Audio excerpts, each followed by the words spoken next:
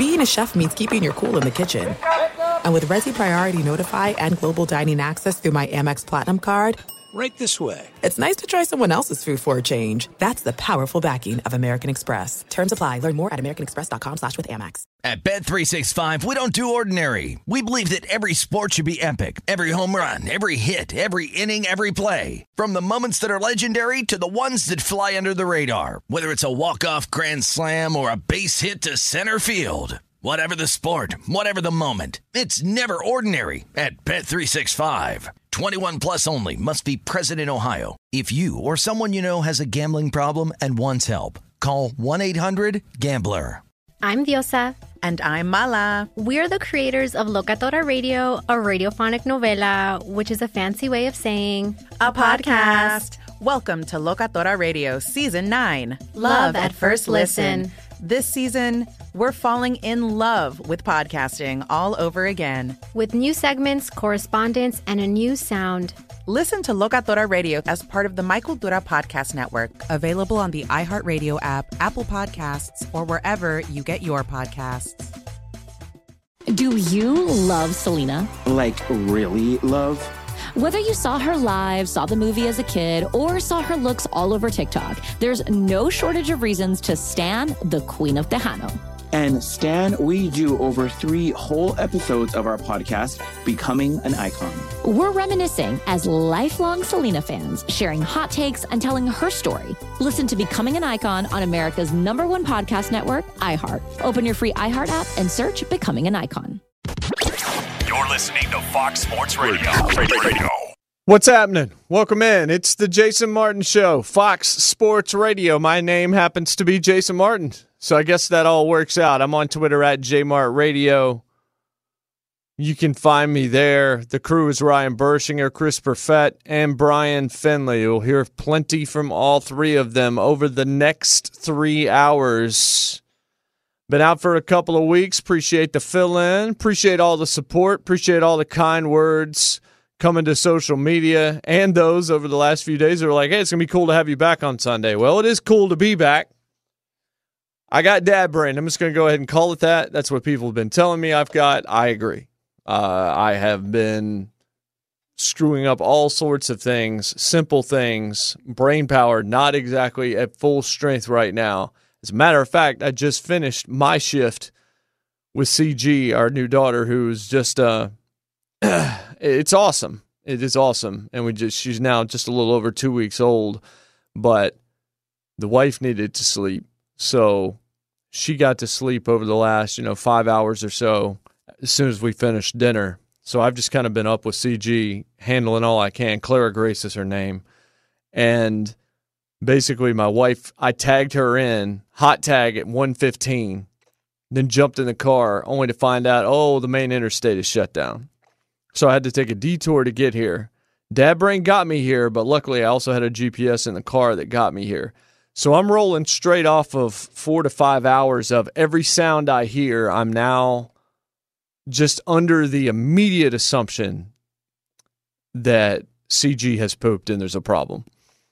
And 2 or 3 times I've gotten a bottle ready for her, only to find out she's then passed back out. Like she fidgets, and it's like, okay, well, I don't want her to start to cry or really need this, so let me go grab this thing, and then we come back in, and I'm going to sit down.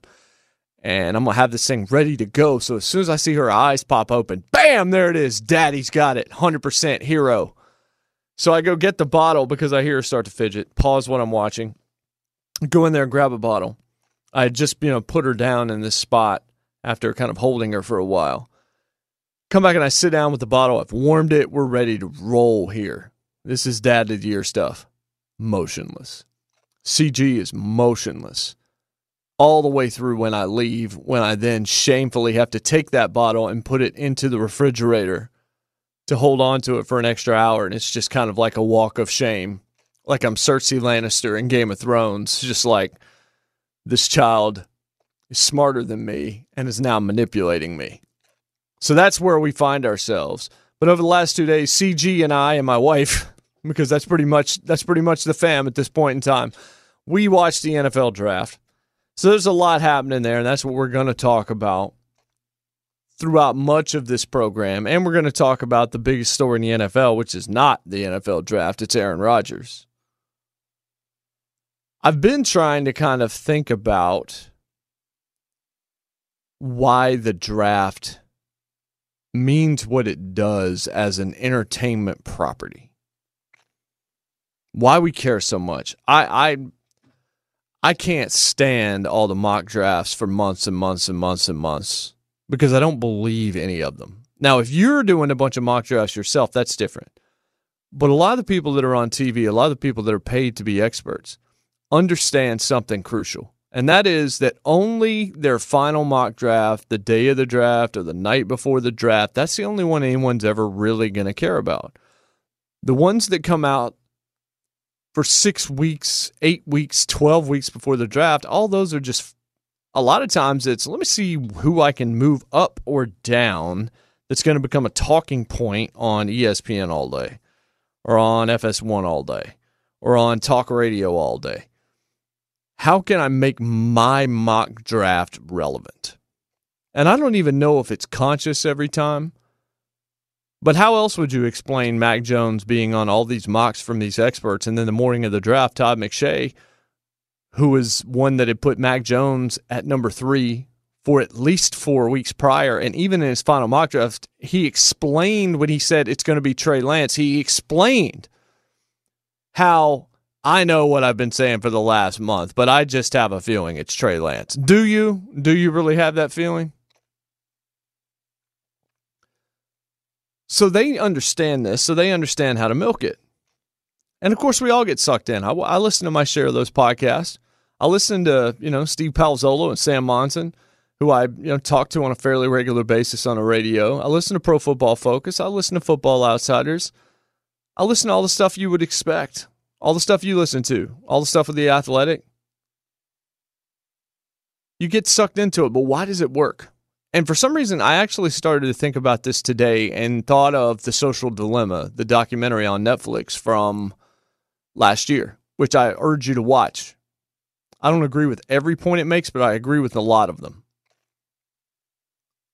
And one thing that it does, it's a lot of people that worked for all these social media companies in their inception and how it was put together, basically to attract as much of your time as possible to throw ads in your face and sometimes move the needle politically and all that kind of stuff. But Twitter is the one that really stood out for one reason.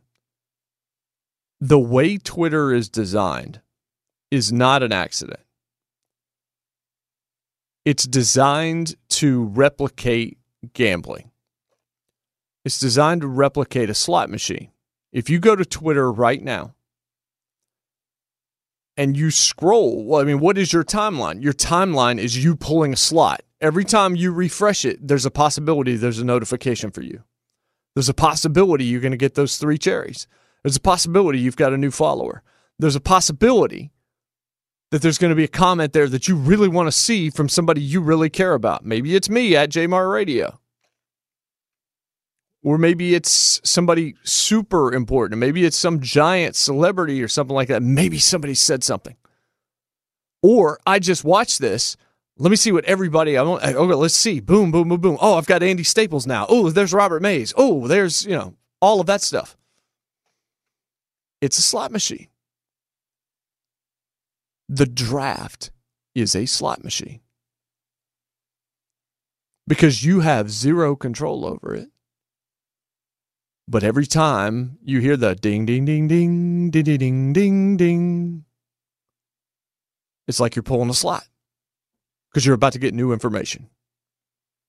You're guaranteed, based on a countdown clock, a certain degree of information rolling out on a regular basis. It happens to be about this country's biggest obsession, professional football. And everybody has an allegiance to a team. And they're interested in a bunch of other teams. And they're interested in the league at large because of fantasy football and all this kind of stuff. But it's the same deal. Go back to, Farmville and Mafia Wars and all that stuff that I don't know if that stuff's still happening or not. I got sucked into Mafia Wars for about 6 months, and then I kind of saw it for what it was and moved on. All these games, WWE Supercard, I realized I needed to delete that when I nearly crashed my car on the way to Nashville when I was still living in Kentucky, because I was trying frantically to go through as many matches as I could to earn this limited edition card. And so I'm like barely awake, or because I've stayed awake forever. I'm barely conscious, and I'm doing these early mornings and all this other kind of stuff. But you can get sucked into it. But it's the same deal. Like, what's the reason to play Mafia Wars? It's not to beat, whoever it is that you're facing. It's about the collectibles. It's about, maybe I'm going to get this rare loot this time. It's the same thing, Warcraft and all that kind of stuff. Whatever it is, there's something for it. But it's all sort of a lottery-based deal. The NFL draft replicates the lottery in real time, where you're going to win one way or the other. Like, you're guaranteed to win. You don't have to keep putting in coins. All you have to do is sit there and watch it. It just continues to roll through. And if you've got a giant allegiance to a team, then you're going to sit there even through day 3, which is mind-numbingly boring, in my opinion, just to find out who's going to end up on the practice squad for your team of choice. So as I watched what happened in Cleveland, and I mean, it was here in Nashville a couple of years ago, and it was one of the greatest nights, one of the greatest weekends in the history of this city, with over 600,000 people downtown, very few arrests. It was just a giant party and a giant celebration. So I certainly, as much as I don't like a lot of the run-up to the draft because I just think it's a bunch of lies, I like the draft itself. I like it as a television product. One of the first tweets I sent out Thursday night was how impressed I was with the lineup on NFL Network of analysts. Like, I knew who was going to be on ESPN, and I like Louis Riddick, and I mean, Mel Kiper is unbelievable television during the draft, and Todd McShay is daggone good. Like, those guys are talented. But then I go to NFL Network and I see Charles Davis and David Shaw and Daniel Jeremiah. And there's Eisen, who I ended up talking to on Friday morning on my Nashville radio program. And then outside, here's Joel Klatt and Kurt Warner. Like, they just had this thing. Back in the day, it was like, here's Dion and here's Michael Irvin and all this stuff. And it just didn't seem like there was a difference in the level of depth. Like, having Daniel Jeremiah is the crucial point here, because Daniel Jeremiah is one of the guys that has a 400, 500 player list and can rattle off information.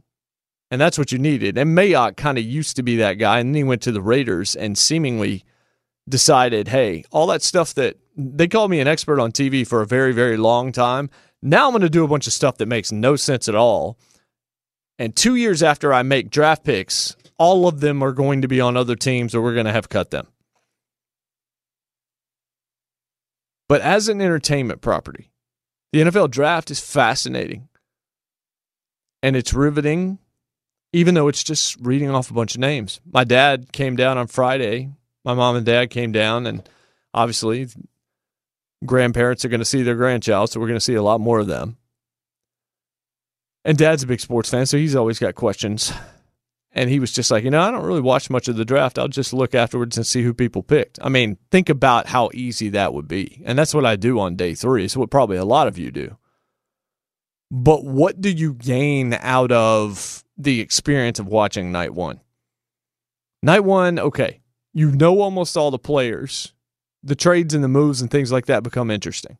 But if you're still watching it in round 4 or late in round 3, what are you really accomplishing? Because that list is going to be there on every one of the sites that you frequent. That list is going to be there. So why do you watch it? Why would you watch that television property when you could just keep on finding out? You could even sit on social media and they'll just let you know the picks before they're even up on TV. They have turned this thing into a very lucrative property. What was it? Night 1 beat everything but one World Series game.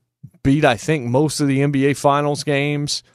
Beat a lot of real sporting events just to read a list of names. That's insanity. That's crazy. But it works. And we love it. And we're going to spend the brunt of the next 2 hours and 45 minutes together parsing a lot of the specific things that went down in the NFL draft. But I thought before we even got there, have you ever thought about the draft being its own version of a lottery and that being almost an addiction? All right, let me just stick around one more pick. Let me pull that slot machine one more time and see if it comes up roses. Let me see if I get the triple cherries for the Detroit Lions. Boom, let's roll through. Oh, it's Penei Sewell. Beautiful. Love that. And sometimes you crap out. Somebody takes the guy that you want. It's constant new information doled out with a countdown clock. The Royal Rumble works for a number of different reasons in WWE, but one of the best parts of it, it's not the Battle Royal. Battle Royals suck. All of them do. They suck to watch and they suck to be a part of, trust me. People hate being in Battle Royals. So what is it about the Royal Rumble that makes it different than just why didn't all 30 of them just start in the same ring at the same time? And we've seen that be the primary way Battle Royals are done in professional wrestling forever. So why is it that the Royal Rumble works? It's the clock. It's at the end of the clock, here comes someone new, and it's unexpected, and it's new information, and again, it's pulling a slot machine. And we're captivated because of that. And I think that's what we saw with the NFL draft. I've never seen it this way until this weekend. But it was the analogy from the Social Dilemma documentary of Twitter designers telling us, hey, we built this because of the way the mind works to create it to make it look like a slot machine. And if you go to Twitter right now, you'll see it every single time you refresh, or you can even do it in your head. You don't actually have to do it physically because you know what it's like. You know how many times you've refreshed instead of just getting off of Twitter and going and living your life. You know how many times you've kept, I'm going to go to notifications one more time. Let me go here one more time. Let me go here one more time. Let me go here one more time. The draft is just another example of that. And it seems like that, whatever that mechanism is undefeated in the human psyche. And as a result, the NFL draft becomes wildly entertaining and has created its own cottage industry of experts who have to do nothing. And they don't even have to be right. I mean, Mel Kiper, I think, was 5 for 32 in the first round of this draft. Meteorologists are laughing at him. And it doesn't matter. That's a great gig. And I understand, and I still like to listen to Mel Kiper talk. I think the only thing you have to be worse at, or the only thing you can be worse at and get paid more than Mel Kiper to be in the draft, at least this year, to go 5 for 32 or whatever it was, is to be a college football coach that gets a $12 million or a $20 million buyout to be told sayonara after doing absolutely nothing. There's some good jobs still left in America, I can promise you that. When we come back, we will talk about the draft and really jump into things. And our draft coverage here on Fox Sports Radio is all brought to you by NetSuite. You're still running your business on QuickBooks? More like quicksand. The bigger your company grows, the faster you sync with outdated software. Right now, NetSuite is offering a one-of-a-kind financing program. That's special financing at netsuite.com/draft. Again, that's netsuite.com/draft. We'll jump into the quarterbacks specifically first when we come back. It's the Jason Martin Show here on Fox Sports Radio. This is it. We've got an Amex Platinum Pro on our hands, ladies and gentlemen. We haven't seen anyone relax like this before in the Centurion Lounge. Is he connecting to complimentary Wi-Fi? Oh, my! Look at that! He is! And you will not believe where he's going next. The Amex dedicated card member entrance for the win. Unbelievable. When you get travel perks with Amex Platinum, you're part of the action. That's the powerful backing of American Express. Terms apply. Learn more at americanexpress.com/withAmex. At Bet365, we don't do ordinary. We believe that every sport should be epic. Every home run, every hit, every inning, every play. From the moments that are legendary to the ones that fly under the radar. See for yourself when you sign up today and get $150 in bonus bets when you bet just $5. Whatever the sport, whatever the moment, it's never ordinary at Bet365. 21 plus only. Must be present in Ohio. If you or someone you know has a gambling problem and wants help, call 1-800-GAMBLER. Terms and conditions apply. Do you love Selena? Like, really love? Whether you saw her live, saw the movie as a kid, or saw her looks all over TikTok, there's no shortage of reasons to stan the Queen of Tejano. And Stan, we do over 3 whole episodes of our podcast, Becoming an Icon. We're reminiscing as lifelong Selena fans, sharing hot takes and telling her story. Listen to Becoming an Icon on America's #1 podcast network, iHeart. Open your free iHeart app and search Becoming an Icon. Hi, I'm Michael Rappaport. And I'm Kibi Rappaport. And together we're hosting Rappaport's Reality Podcast. We have a passion for reality TV, and we're inviting you into our living room. We're talking tea, we're dissecting the drama, and we're giving praise to the single greatest form of entertainment on television today. That is right. Reality TV is the greatest form of entertainment on television today. Here are some examples of what you'll hear from us on Rappaport's Reality Podcast. This is where we discuss all things reality TV, all things popular culture. And a little bit of Rappaport's reality, the reality of us. We're figuring out. And if we had been recording these last 4 or 5 days, it would have been, the podcast juicy. Would have taken a left turn. Listen to Rappaport's Reality with me, Kibi Rappaport. And me, Michael Rappaport, on the iHeartRadio app, Apple Podcast, or wherever you get your podcast. Hey, I'm Jason Martin. It's Fox Sports Radio. Welcome back for hot water that never runs out. Go tankless with Navien. Navien tankless water heaters provide endless hot water for spa-like comfort. Visit tanklessmadesimple.com and save hundreds with local rebates. Tanklessmadesimple.com. Oh. So, what I'm not going to do is rattle off a bunch of stats about the quarterbacks that were drafted in the first round. And a lot of you tweeting me, by the way, at JMart Radio from that first segment. It seems like that analogy of feeling like a slot machine kind of made sense to some of you out there. Like I said, if you haven't seen Social Dilemma, you should check it out. But I do think there's something to it. Like, why else wouldn't you just read a list of names and go to bed or watch something else? I mean, I got a long list of stuff that I want to watch, and CG's making that tough. The wife is dominating me right now on the 30 Rock watch. She's deep into season 3, and I'm early in season 2, and that's usually, I think, the main thing both of us are watching during our various shifts, at least right now. But why am I watching 7-8 hours of the draft other than the fact that my living means I better be paying attention to a lot of it? Why would you do that? Why would you organize parties with a bunch of people and sit around and get excited about it? And the countdown clock matters. Whether it's the NFL draft, whether it's when you pull a slot, there's no countdown clock, but every time you pull, something's coming from that. The Royal Rumble, like I said, Twitter, every time you refresh it, maybe there's going to be something there. It actually becomes a function. It's like a compulsion to do it. What's the latest tweet?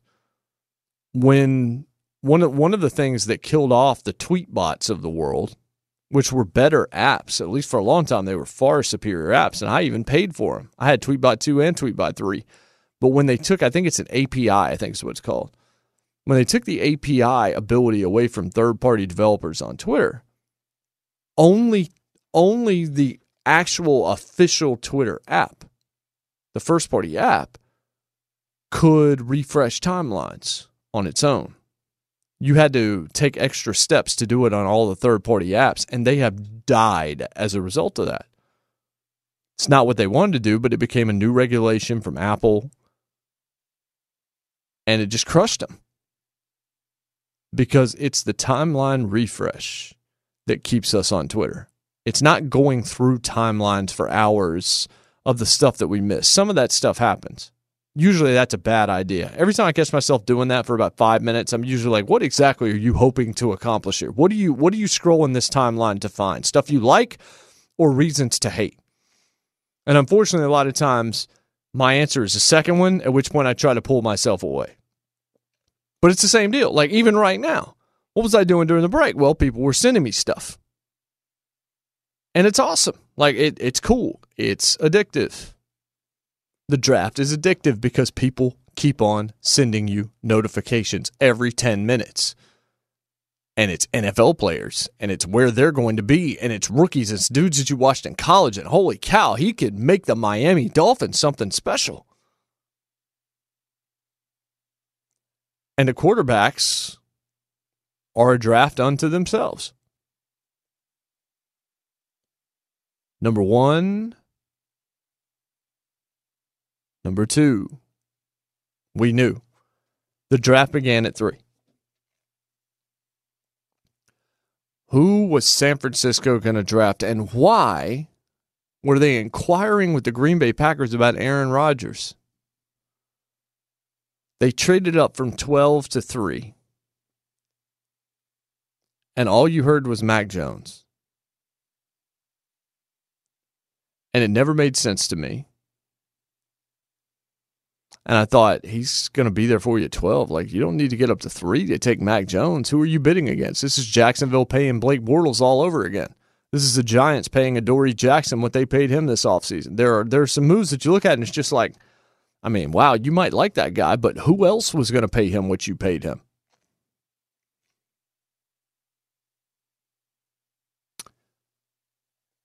So the 49ers made their move, and they made the move to Trey Lance. Trey Lance, who's thrown, I think, 317 passes total as a player. Trey Lance, who didn't play against the competition maybe you'd want him to play for. But Trey Lance, whose name actually was on preseason watch lists, unlike Zach Wilson, unlike Mac Jones. The guys' names that actually had been there were Trevor Lawrence, Justin Fields, and Trey Lance. After that, you usually saw something like Kellen Mond, who would go way later on to Minnesota in this draft. But then it's Mac Jones is the new hotness, man. Mac Jones is going number 3 overall, and San Francisco knows exactly what they're doing. At some point today, we'll talk about the season of lies, but I was trying to understand why that was the case. I know Mac Jones was super accurate, but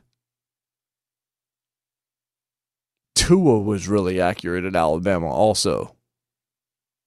And the stories from his rookie season were not exactly flattering.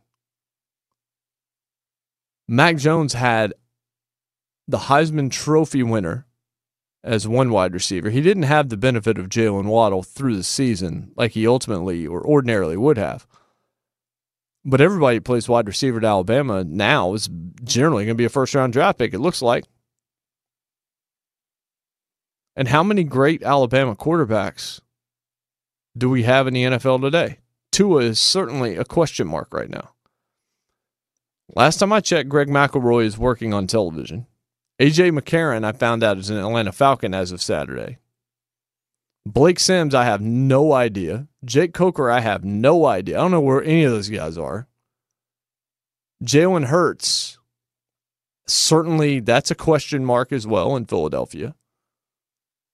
And now there's Mac Jones, who doesn't have the benefit of Hurts' athleticism or Tua's athleticism. He's just more of a statue-type quarterback in an era where you don't find them succeeding. Yet I still like him too. But not at 3, and it never made sense. Oh, but Kyle Shanahan loves quarterbacks like that. I mean, does he? He liked Matt Ryan, but maybe that's because that's who was there. What we knew was he didn't love Jimmy Garoppolo. And then he talked to the media, and I'm not sure what he was trying to accomplish there, but I'm pretty sure he failed. Saying that, you know what, the idea of moving up from 12 to 3 to get a quarterback, but not knowing who you were going up for, never washed with me.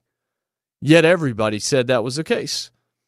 And then if you want to back it up, all you hear is Mac Jones, and then, oh, you know what, maybe Justin Fields, and then day of the draft, Trey Lance. And then the odds start going in favor of Trey Lance in Vegas as well.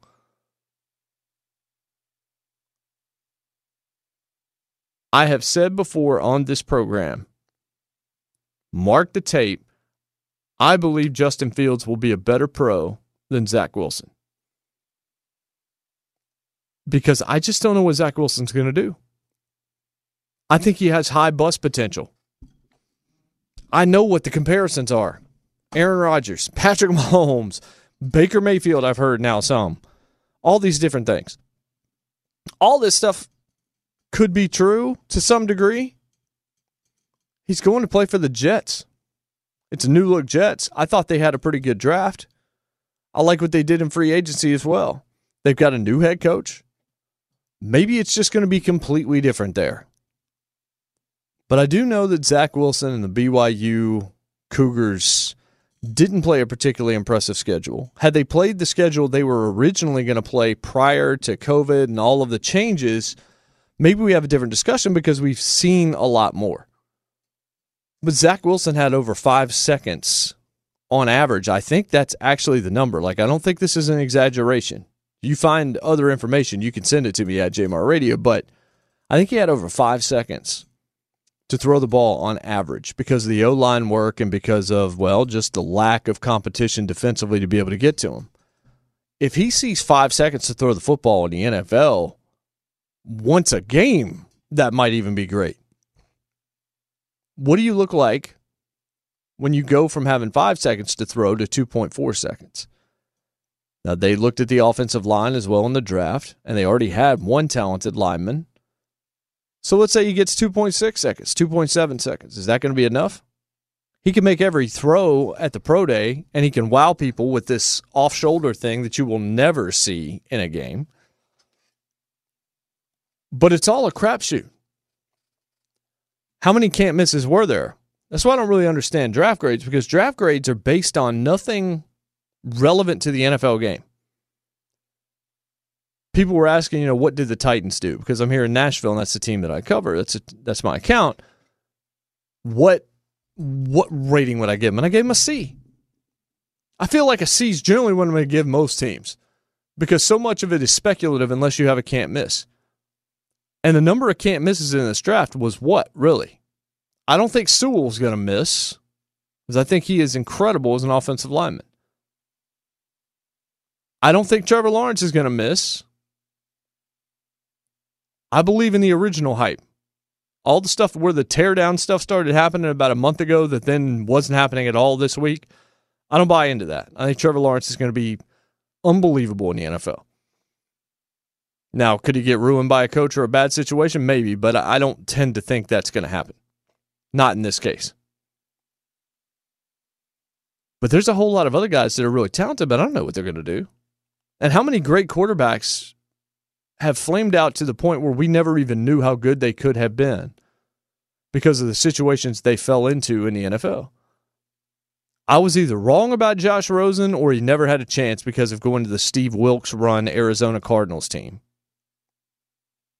and then ending up in Miami. I don't know whether or not I was just totally wrong about it or if the situation was wrong. I loved both him and Darnold that year. And I'm still not giving up on Darnold. But I understand if you have. And there have been guys that have gone to great situations. And those that have, sat for a year. Did Aaron Rodgers go to a great situation originally in Green Bay? Yeah. It didn't, it was kind of ugly with everything that was going on with Favre, but it worked out. Patrick Mahomes came in, got to sit behind Alex Smith for 1 year. They knew what they had in Mahomes. They gave him the keys, and look what that's done. Sometimes it just works out, and sometimes it just does not. And you can't always figure out whether or not it's on the player or on the situation. So Justin Fields goes to the Bears. That's the best pick of the first round. I don't even think it's a question. Let's go to Brian Finley real quick, and then we'll continue to talk about these quarterbacks because there's a lot to jump into about this draft.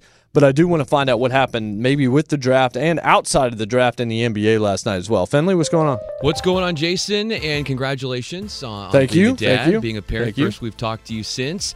We start in the NBA, and the Jazz return to the top of the Western Conference with a half-game lead over the Suns, thanks to Utah besting the Raptors 106-102. The Nuggets stuffed the Clippers 110-104. Nikola Jokic, 30 points and 14 rebounds. Luka Doncic with 20 assists, coupled with one turnover as the Mavericks weave past the Wizards 125-124. The Pacers took a crowbar to the Thunder. Here's this for a final score, 152-95. Also, the Hornets deflate the Pistons 107-94. LaMelo Ball, in his return from a wrist injury, had 11 points, 7 rebounds, 8 assists, 5 turnovers. And I think many people thought he would have had a 6 with that underhanded pass that went about 80 feet that he threw for a bucket inside for his teammate, which was a sensational highlight. In Major League Baseball, the Dodgers lose their 10th game in their last 13 contests after gagging against the Brewers 6-5 in 11 innings. Mike Trout pounds a home run as the Angels drop-kick the Mariners 10-5. The Padres trim down the Giants 6-2. Blake Snell gets the win on the mound. The Cardinals punish the Pirates 12-5. St. Louis, don't look now, has won 7 of 9 contests, and the Rangers shove aside the Red Sox 8-6. Boston left 10 on base. Also, the Orioles staple the Athletics 8-4. Oakland had 2 errors and 2 wild pitches. Medina Spirit winning the Kentucky Derby, and afterwards the horse refused to talk to the media, but jockey John Velasquez was up for it. What incredible feeling, man. This doesn't get old. I mean, the pleasure is to be here and actually get it to win it again. I want to come back next year again. And with that, let's get back to a man who's jockeying being a dad, working on sports radio, and trying to find time to sleep. It's Jason Martin. Yeah, Finley, I'm tired of these diva horses. Yeah, I know. Horses, look, if you win the Kentucky Derby, you should be expected to make your media availabilities. I mean, these people need quotes, and you're giving them absolutely nothing. And it's year after year after year after year with these entitled equines, and something needs to be done about it. And I'm glad you, for one, called him out for it. Well, look at Aaron Rodgers. He was there at the Kentucky Derby, and he says he's going to speak, but he's not going to touch on anything when it comes to the NFL. I mean, give me a break. You can't make yourself public like that and then pretend like you're too good for the media or having some sort of answer to what you're trying to put out there in your narrative. Well, if he did answer, I'm sure it would have been in the form of a question. Welcome back. It is the Jason Martin Show here on Fox Sports Radio. I'm Jay Mart. That was Brian Finley. I am, yes, that's right. I am weighing dad, radio host, and sleep. And during that last segment, right before we went to Finley, I forgot the quarterbacks that were drafted for like a few seconds, had to kind of mumble and then just kind of collect yourself. One thing you do figure out in radio is that silence can be your friend. One of the early things, people ask me, I'm sure they ask those guys out in LA as well, how do you do this? What tips do you have for me if I'm trying to break into this? And my first tip is always the same. Never say no, and try to be good at everything you can. Learn every job in the building. Learn how to run the board. Learn how to edit. Learn how to talk. Learn how to create ideas. Learn how to write. Don't expect to do TV first. If you do writing first, you can do everything else. If you do TV first, I don't know. But one other thing, when there's like rookie broadcasters I'll work with and they'll ask me for pointers or something like that, one of the biggest ones is you don't have to fill every millisecond with your voice. Even a solo show, right? Like this show is different than what I do 5 days a week. So how do you do this? And you can ask, Brian Noe and Jonas Knox and a lot of very talented people at Fox Sports Radio that do this on a regular basis also. And what you learn is silence is your friend. Because the silence that I hear feels like it's about 15 seconds long. And I'm just like, oh my gosh, this is an eternity. People are flipping off the radio because I haven't spoken in like 4 hours. And in actuality, it's like half a second. Or it's a second and it's just for effect. Or I could do this because I want to make sure that there's no dead air. That's one of the first things, is figuring out what your little trick is. What your word that you always go to when you have nothing to say is, and then saying, hey, eliminate that word with silence. Don't try to fill it with another word. Just fill it with silence. And that starts on the radio, and then it jumps right into your actual conversations in life. So even if you're not doing radio, that'll help you. Figure out what your trigger word is, what your crutch is, and then eliminate it. But don't try to replace it with another word. Just get comfortable resetting. And that's what I had to do because I forgot the number one pick in the draft is the one that just disappeared. I was just like naming these quarterbacks, talking about Mac Jones, and I forgot Trevor Lawrence existed. Dad brain, man. Hashtag dad brain. When we come back, why was Justin Fields the best pick in the first round? And what even happened in that whole situation? Why was he even available that late? Honestly, in my opinion, that was way too late considering who had gone before him. We'll talk about that. I'm Jason Martin, and this is Fox Sports Radio. Fox Sports Radio has the best sports talk lineup in the nation. Catch all of our shows at foxsportsradio.com. And within the iHeartRadio app, search FSR to listen live. Hey, I'm John Middlecoff, and I host the 3 and Out podcast. Do you like football? Do you like the NFL? Do you like the NFL draft? Quarterbacks, coaches? Well, I talk about it all on the show. I used to work for Andy Reid as a scout. Now I give you my unfiltered and raw opinions on everything that goes on in the NFL. And you know we're talking college football because of how important the draft is year-round. Listen to the 3 and Out podcast with me, John Middlecoff, on the iHeartRadio app, Apple Podcasts, or wherever you get your podcasts. There's no distance too far for the perfect trip. Hi, checking in for... Or the perfect table.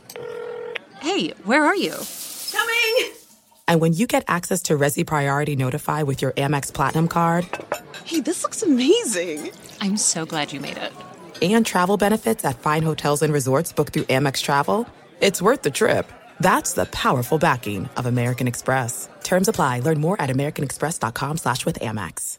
At Bet365, we don't do ordinary. We believe that every sport should be epic. Every home run, every hit, every inning, every play. From the moments that are legendary to the ones that fly under the radar. See for yourself when you sign up today and get $150 in bonus bets when you bet just $5. Whatever the sport, whatever the moment, it's never ordinary at Bet365. 21 plus only. Must be present in Ohio. If you or someone you know has a gambling problem and wants help, call 1-800-GAMBLER. Terms and conditions apply.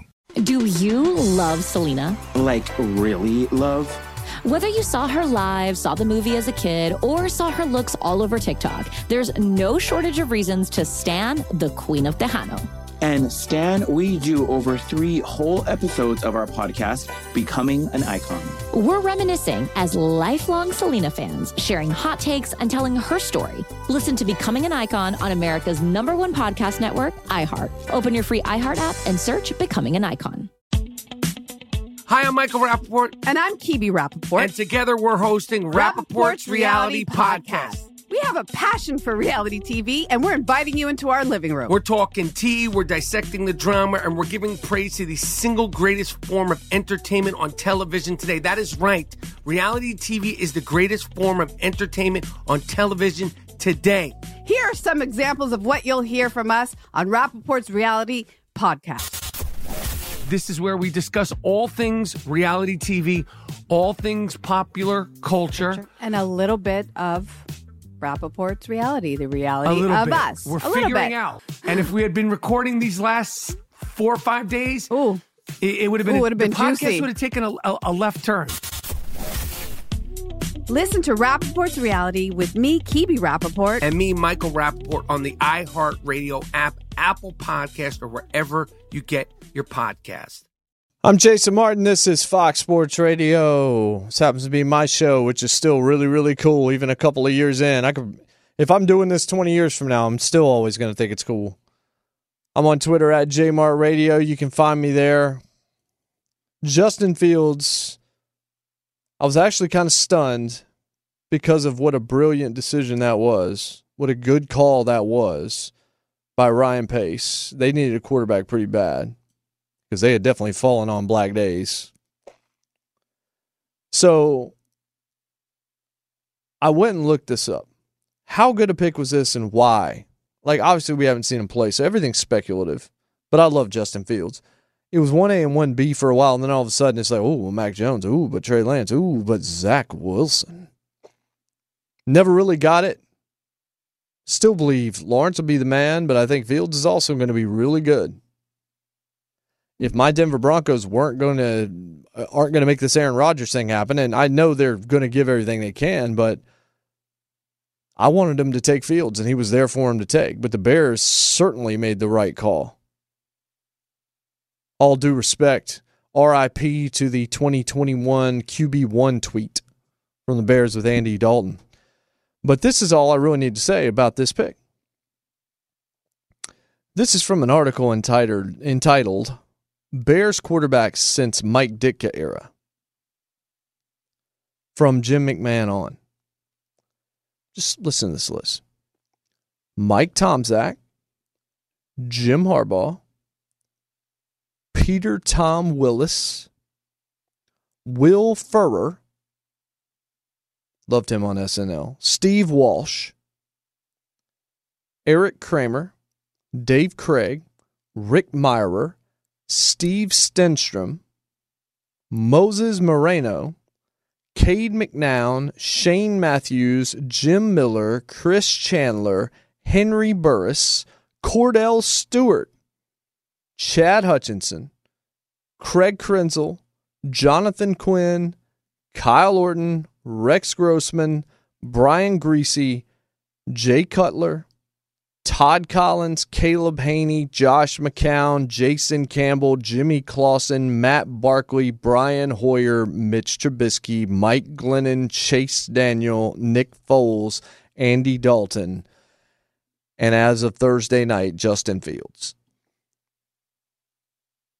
That, friends and neighbors, is a list of sadness. Chris probably has the biggest smile on his face right now because he listened to that list, because he knows what it means. That's his division. He's a Lions guy. The Bears' futility at the quarterback spot is incredible. The only worse list is the list of AFC East quarterbacks in the Tom Brady era when he was in New England, and that list is like 43 deep, and it is an atrocity. Like, I need to make sure all listeners are off the highway with no beverages that are warm that could injure you in your hands before I would ever even consider reading that. But of the list that I just read, think about that. The Bears franchise, they've never seemingly been able to figure this out. And now they go grab a guy that I think could be the guy for them for a long, long time. And again, if you don't have a quarterback in this league, you've got precisely squat bupkis. And the Bears had nothing with Andy Dalton. And now, okay, now we got something here. Once you've got a quarterback, you've got a shot. And they also made themselves about 1,000 times more interesting, which is something the Bears haven't been in quite some time also. Justin Fields immediately makes them a team that I want to watch. I haven't wanted to watch the Bears in 5 years, probably, at least. We'll be back. We got 2 more hours to go. Aaron Rodgers. We'll talk about it next. What's happening? Second hour of the program. My name is Jason Martin. This happens to be the Jason Martin Show here on Fox Sports Radio. Glad to be with you. Glad to be back. Appreciate all the hard work over the last few weeks. And I said this on Twitter a couple of days ago. I'll repeat it for all the listeners and those folks that have said really cool stuff. When Clara Grace was born on April the 14th, and I put up that comment on April the 15th with some photos, I disappeared off of Twitter for a week and a half, just spent time with the family. I was able to get away because I was taking that time off from work as well, the Daily Show, so I really could kind of tune out and chose to do so. And so I had hundreds and hundreds of responses and just a lot of well wishes. And most of the time, I try to respond to everybody individually, or at least, like it, all that stuff. This time I just kind of put up a tweet and I was like, hey, I just want to say I saw all of this when I came back, and it meant so much to my family, and I appreciate it. So I want to say that to you guys as well, that I appreciate it. Even if you didn't hear from me directly, I wish you could have, but know that we saw every one of them.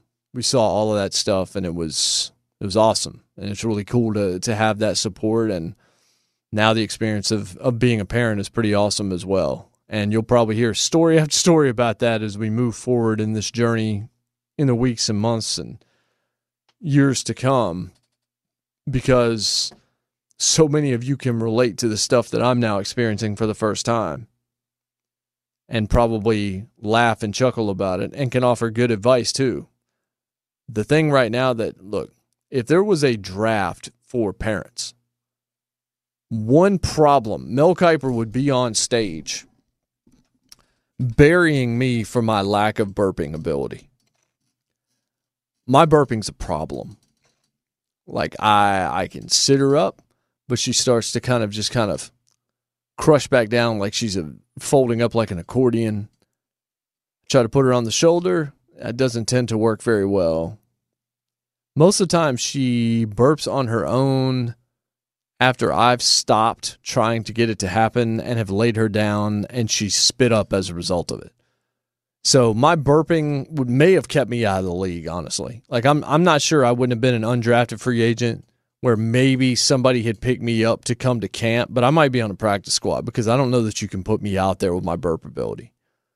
This is like, yeah, I'm fast as a corner, but I've got bad hands and I'm blind, so I don't know. It doesn't matter that I can run. Actually, you know what? I run a 4.140, but my eyesight's like 20 out of 160, and there's nothing that can be done about it. So you still can't put me out there. You can't draft me as much as you'd like me. Usain Bolt. Can't draft Usain Bolt because he doesn't know how to play football. But man, he's so fast. Yeah, but it's got to be more than that. So I might have a lot of other talents as a father that you might want me on your father team, but when it comes to burping, I lose. So I'll take all the advice I can get on that because I want to help CG because of all the eating she's doing. Like every hour and a half, she looks up like, yep, it's that time again. So yeah, she's supposed to be burping and all this kind of stuff, and it's like I've never. It's a skill set that makes no sense for me not to have, considering how adept at it I am in my actual life. But I teased Aaron Rodgers. Let's talk about Aaron Rodgers. That news coming out, the timing of it, just left me nearly in tears laughing today when Mike Tirico put out that report at the Kentucky Derby that Aaron Rodgers, after he did his prestidigitation, if you saw that outfit, looked like it was straight out of The Illusionist or The Prestige or something like that. After he stole your money playing 3-card money, he told Mike Tirico it was unfortunate that got out, that wasn't supposed to get out, that he loves Green Bay and the people and all this other kind of stuff. Dude, your people leaked it. Like, what are you talking about? It's really sad. I'm disappointed that information got out on the day of the draft. Are you? Is that because you wanted to come out the day before the draft? I mean, you were the biggest story on the day of the NFL draft. You finally got the payback for sitting in that green room forever, dropping because you were a Jeff Tedford product, and that kind of made people afraid of you, I'm afraid, but the draft was one of those nights that you've never let go, and so this year was going to be your year. Like, this year you were going to be the number one pick. So the Aaron Rodgers information comes out. He's so disgruntled, Adam Schefter says. He's so disgruntled that he has told people in the Packers organization he's not coming back. And then it makes more sense, the story that had come out a few hours before the 49ers had reached out about Aaron Rodgers had been quickly rebuffed and then moved on. And then you hear about Denver, and you start to try to piece together other potential destinations, but you hear West Coast, probably not in the NFC. So all of a sudden I get excited. Even though I'm not a huge Aaron Rodgers fan, I'm a huge fan of his talent. Here's benefits outweigh the problems 101. I don't think I'm going to get an Aaron Rodgers jersey, but I'll let him win me a Super Bowl. Because the thing about Aaron Rodgers, and this goes to the exact point of what he told Tirico, he's kind of a jerk. He might even know that to be the case. But, I mean, talk to people actually in the NFL who have played around Aaron Rodgers, and a lot of them are actually going to say what I just said to you. I've heard it from multiple NFL players, past and present. Yeah, he's kind of a jerk. One of the things we were talking about when Drew Brees, I think we talked about this on the show maybe a year ago or over that, is that find people that dislike Drew Brees.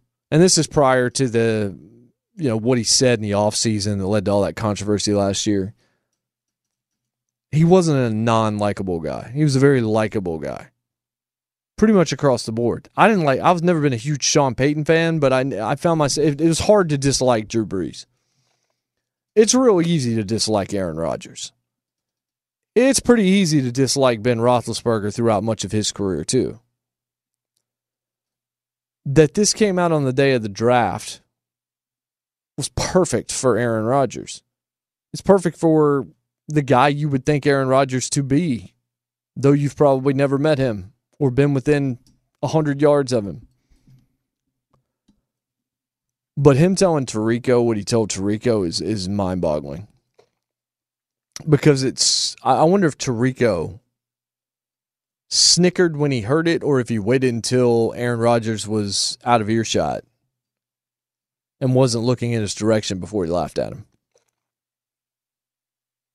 Like, he can't think that people are that stupid. The leak came from his side. Matt LaFleur, head coach of the Packers, who really wasn't discussed at all during this whole thing. It was about management. Really wasn't about LaFleur. I mean, he's 26-6 with Aaron Rodgers. The last time you heard Matt LaFleur's name mentioned was, why did you kick that field goal? And then Jeopardy contestant doing that in Final Jeopardy. And Aaron Rodgers saying, that is a good question. In his monotone way. Matt LaFleur said he can't fathom Rodgers wouldn't be in Green Bay. I mean, I don't think anybody else could either, really. But he said, yeah, I know, I can't even take my brain to that spot right now. So I just want to do everything in my power to ensure that doesn't happen, meaning Rodgers leaving. I can't fathom him not being in Green Bay. That's where my mind's at. I don't only love the player, but I love the person. I love working with him on a daily basis. I think we all do. From the players in that locker room to the coaching staff. Again, I don't even want to let my mind go there. And then he says, I'll always remain hopeful and optimistic, and certainly will always welcome him back with open arms. That's almost like he's gone.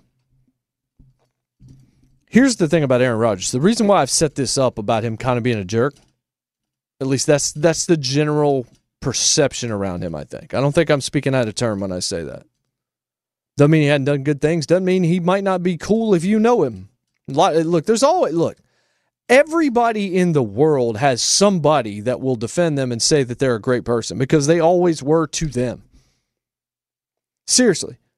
Even like people that you know to be awful, they've still got like friends or family that would swear by them because they've never mistreated them. So, I mean, Aaron Rodgers has those people too, even if I'm right about what I'm suggesting to you here.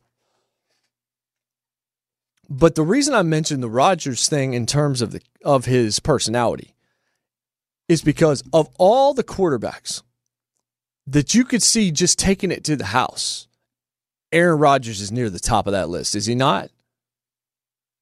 Like if we listed all the quarterbacks in the NFL and we ranked them on a scale from most to least likely to retire out of spite,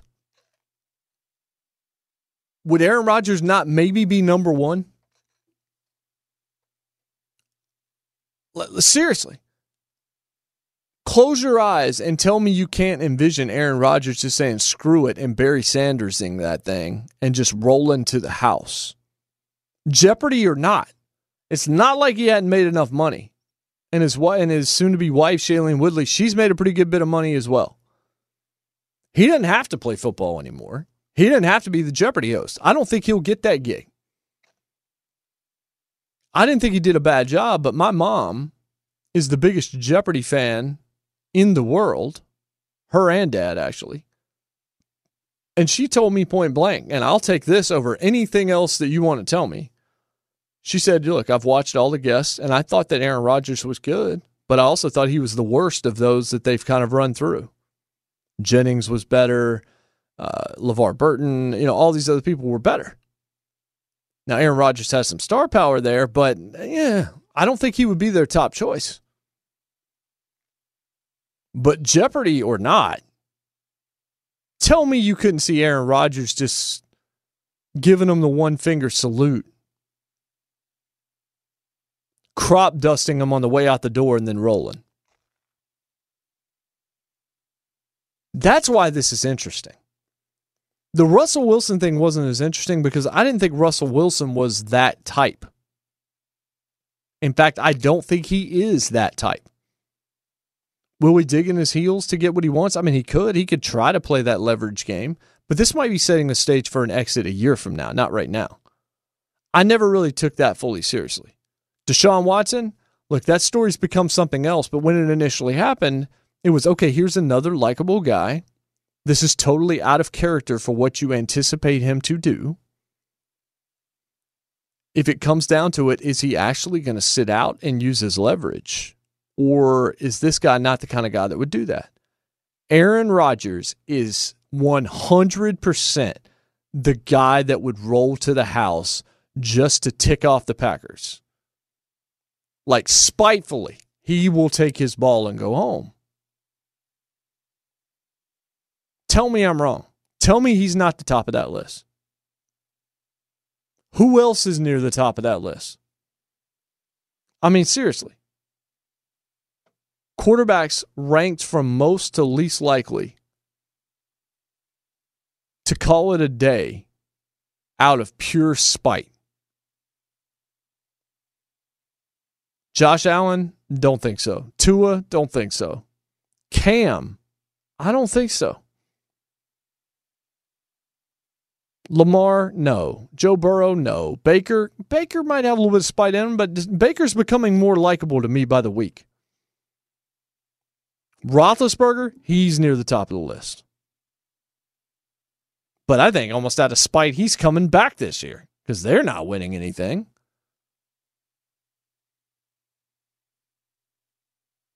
Carson Wentz, I don't think so. Tannehill, no.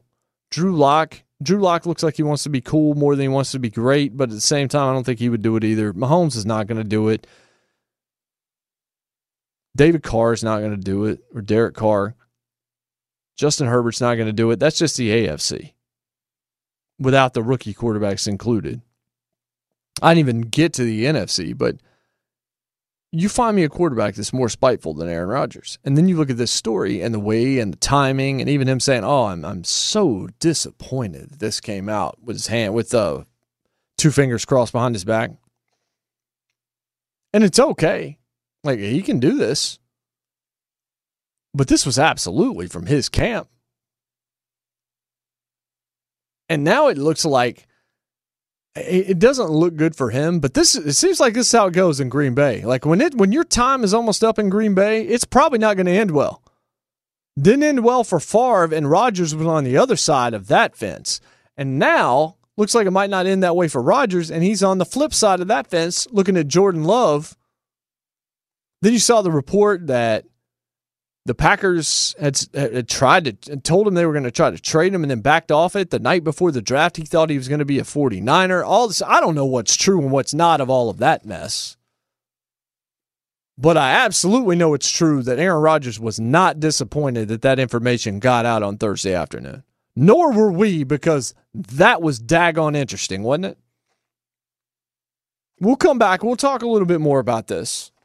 And we're going to talk plenty more draft. I want to bring in the crew and talk a little Aaron Rodgers with them when we come back. Again, anybody you can think of, maybe not just in the NFL, in all of pro sports, where you could hear that guy retired out of spite. And then you would hear Aaron Rodgers. Anybody more than that you would say, yeah, I can believe that. I'm Jason Martin, and this is Fox Sports Radio. There are some things that are too good to keep a secret. Like how your Amex Platinum card helps you have the perfect trip.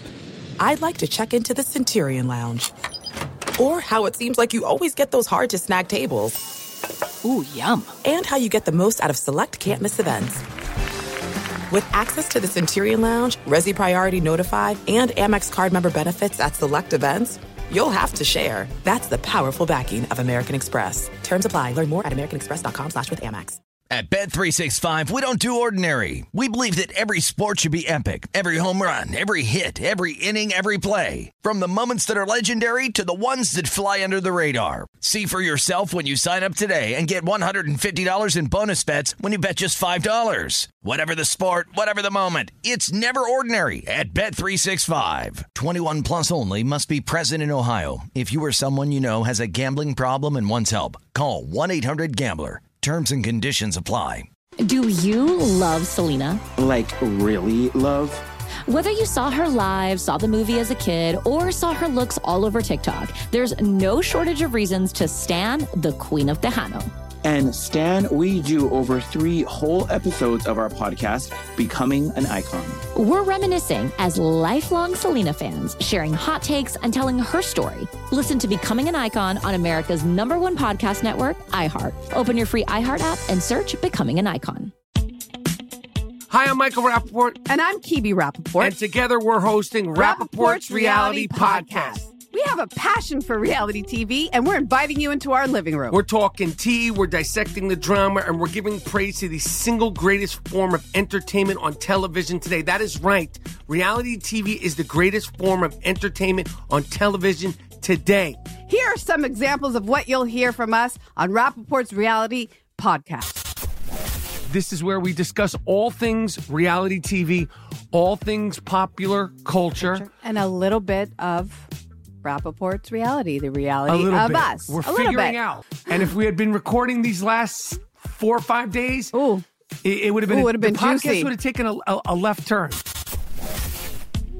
Listen to Rappaport's Reality with me, Kibi Rappaport. And me, Michael Rappaport, on the iHeartRadio app, Apple Podcast, or wherever you get your podcast. I'm Jason Martin. This is Fox Sports Radio. I'm on Twitter at JMartRadio. I'm in Nashville, Tennessee. Our draft coverage on Fox Sports Radio, all brought to you by NetSuite. You're still running your business on QuickBooks? Stop, man. That's more like quicksand. The bigger your company grows, the faster you sink with outdated software. Right now, NetSuite offering a one-of-a-kind financing program. That's special financing at netsuite.com/draft. That's netsuite.com/draft. I was thinking about during the break. I still can't get it. I was trying to come up with other guys in other sports that I could see doing this, and I just couldn't come up with anybody else. The Aaron Rodgers story is fascinating. He's like, oh, I'm so sad, so disappointed that this information came out on the day of the draft, and really, I'm just sad this was made public at all. I love Green Bay. I love the fans. Okay, bud. It came out the afternoon of the draft. Because your people wanted it to. I feel very confident in where I am about that right now. So what I was saying before the break was, can you think of anybody else in sports where if you heard the story that X athlete out of spite just went to the house and retired, can you think of anybody more likely to do that than Aaron Rodgers? And again, look, if I met him, he might be the greatest dude I've ever met. It's very possible. The aura and what I have heard and what I have seen, I can only base my opinion on that. And it is that, yeah, he's kind of a jerk. So this story comes out, and I immediately was just like, yeah, I can certainly believe this. And if you read the story that, I think it was Tyler Dunn, wrote for Bleacher Report a couple of years ago, it was kind of uncorking it with Aaron Rodgers and the ownership there, Mike McCarthy and all that, the whole Packers dysfunction thing. That was, first off, that was unbelievable journalism. Second off, yeah, you believe most every word of that too. And it didn't reflect well on McCarthy, but it certainly didn't reflect all that well on Aaron either. So what happens here? Green Bay had the number one offense in the game last year. Everybody's like, oh, but they didn't help him out. I don't disagree, except that they did go get Robert Tonyan. They've got a right around the top 5 running back in Aaron Jones. They've got maybe the best receiver in football in Devontae Adams. Yeah, Aaron Rodgers makes him better, and he makes them all better, and he makes some of those other targets better. But their offense wasn't exactly struggle bus last year either. I mean, that was a team that was in the NFC Championship game hosting it. They lost it, but they were right there. Like let's just say this. I understood a lot more why Deshaun Watson wanted out of Houston than I do here, other than they drafted my replacement and I can still play. Instead of getting me a skill position player, they drafted a quarterback in the first round. And the ego that goes into playing pro sports, the ego of being in the public eye, you want to talk about a monster. I work in an industry full of it. I see it and I feel it in my bones because I have to fight it every single day.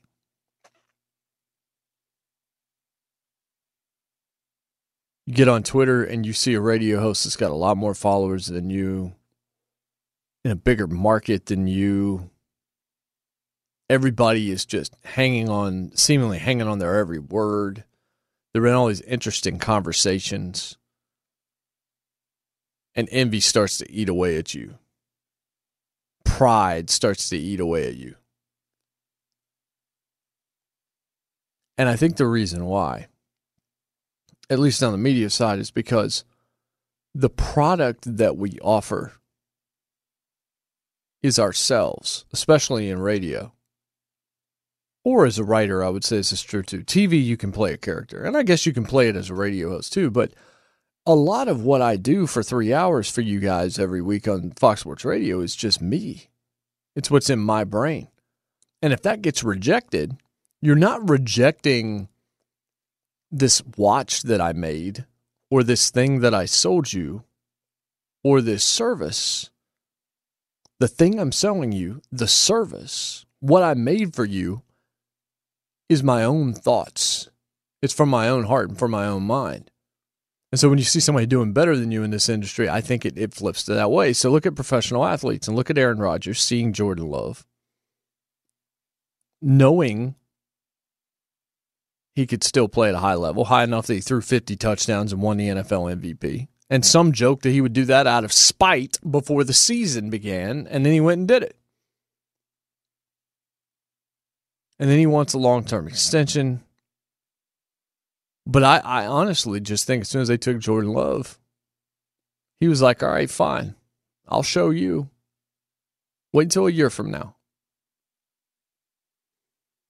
But that backs up my assertion that out of spite, I could see him roll into the house. He's made a buku of money in the league, and with endorsements of State Farm and everything else that he's done, he's going to be just fine. His kids' kids are going to be fine. His kids' kids are going to be fine. They're all right. He doesn't need the game unless he just needs to win another Super Bowl for himself. Because he's in that class right now with Russell Wilson and Drew Brees, the guys that won one but couldn't win more than one. And if that's what you're measured on, then that's the blemish. All the talk that he's the greatest quarterback that ever lived, it just can't hold up against Tom Brady's rings. I'm sorry. It just can't. And he'll drop behind Patrick Mahomes the second Mahomes wins multiple Super Bowls. And we say that because we assume he will, but we also thought Aaron Rodgers would win another one too, and it never happened. But does Rodgers really need football? No. He doesn't. He loves it because he's really good at it. But does he need it? When you don't need something, it's real easy out of spite to go home. I could definitely see him going hard after Jeopardy, but he could do that even when he was still in the NFL. Is Denver a fit? Yeah, Denver's a fit. They are loaded with skill talent on the offensive side of the ball. All they are missing is a quarterback. I know it because that's my team. If the Broncos got Aaron Rodgers, Super Bowl contender. even though I don't love our head coach, I love him as a defensive coordinator. I don't necessarily love him as a head football coach. But I'd also like to see him with a real quarterback. He could be a fit in a lot of places. A lot of places you can make Aaron Rodgers a fit for. All but maybe 2 teams in the league would probably dump their quarterback for him right now. I immediately thought, by the way, when this news came out, it's just like, well, the perfect switch would just be trade him to Houston for Deshaun Watson. If it weren't for what we already know to be true about Deshaun Watson. In terms of, and I don't mean the allegations are true, they're allegations. Just the circumstances in his career and life right now are such that you can't really do it. You saw the story came out, I think the day of the draft, it may have been the day before, that the Houston Texans were planning to trade or try to trade Deshaun Watson this past week. Had it not been for what happened, their plan was to do it the week of the draft. But all that we won't trade him was just posturing. And I know what Green Bay is saying, because why would they trade Aaron Rodgers? Shockingly enough, this is nuts to me. Aaron Rodgers doesn't have a no-trade clause, which is fine. No-trade clauses would be fine if nobody had them, right? Jimmy Garoppolo does have a no-trade clause. He actually has leverage Aaron Rodgers doesn't. The 49ers, man, as well-constructed as their team is now, and as much as I like Shanahan as a football coach, that contract, what they gave Jimmy G on limited information and gave him a no-trade clause on top of it, what in the world were they thinking? There's like a handful of guys with no-trade clauses in the NFL. Some people think they're more important than they are. But Rodgers doesn't have one. If they wanted to move him, they can move him for the best deal. And then it would just be, out of spite, does he go home, forfeit the money, and say, screw you, I'm done? Because he's got the power and the celebrity that so many other guys don't, that would enable him just to roll to the cut. He's got the power to make it happen even when he doesn't have actual leverage by the letter of the law, by the letter of the contract. Because it's all really in his... Yeah, the Packers can do with him what they want, but he doesn't have to do anything they say.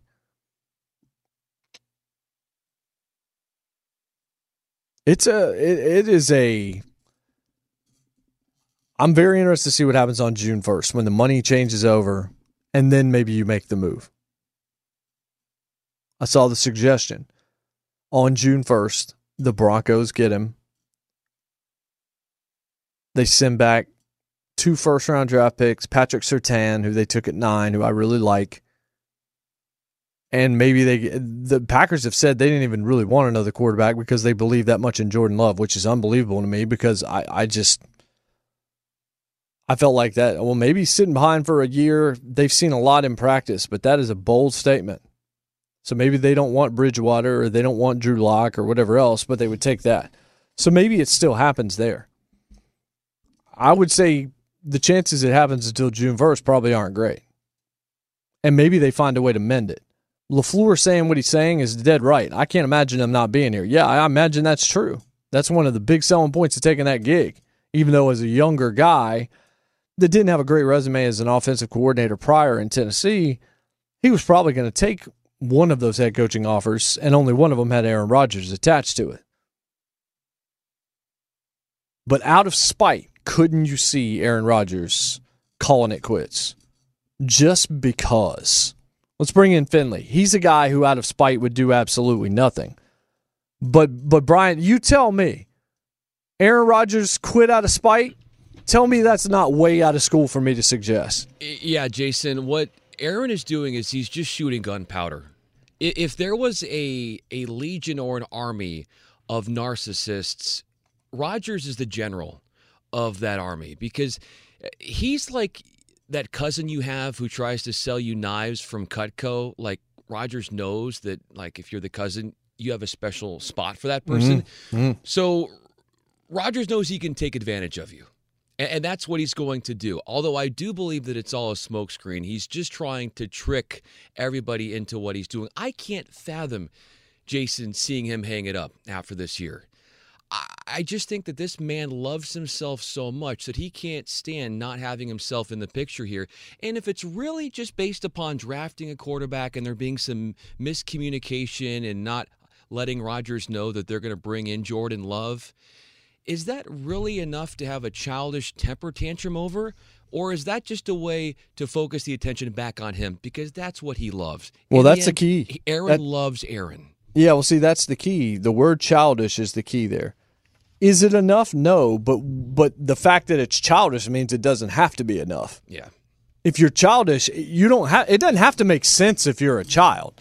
Like if it's a 4-year-old or something that's throwing a tantrum, you're like, what on earth? That's over nothing. It's because, I don't know, Debbie had a bigger amount of ice cream than you did, and now you're going to do nothing and you refuse to go to school. It doesn't make sense, but it doesn't have to. That's what a tantrum is. So that's what I'm just saying. Aaron Rodgers out of spite, I could see him doing something ridiculous just because he's Aaron Rodgers. Everything he is doing is calculated. He has a plan. He thinks, like we all know, he's the smartest guy in the room. Don't think for 1 second he has a hidden agenda here, all to benefit him. He is trying to fool all of us, but I think most of us are smarter than he thinks that we are, or he presumes we are. But yeah, I mean, he was very sad that information got out on the day of the draft. And he said that at the Kentucky Derby, which you can tell us about now. Yeah, so let's get right into that Kentucky Derby. So Aaron Rodgers was there, and Medina Spirit was the one that won a 12-1 odds and won by a half a length. And Bob Baffert was the winning trainer, and John Velasquez was the jockey. Meanwhile, in the NFL draft, we did have, while Aaron Rodgers seemingly dominated the NFL draft discussion on the third and final day on Saturday, some notable names to come off the board through rounds 4 through 7. We had LSU linebacker Jabril Cox picked up by the LA Rams in the 4th round. Of course, the Saints going with Notre Dame quarterback Ian Book in the 4th round, so that is an interesting pick there. And then Chiefs offensive lineman, new to be a former Tennessee Vol, and I saw you, Jason, tweeting about this, Trey Smith going in the 6th round. Dude.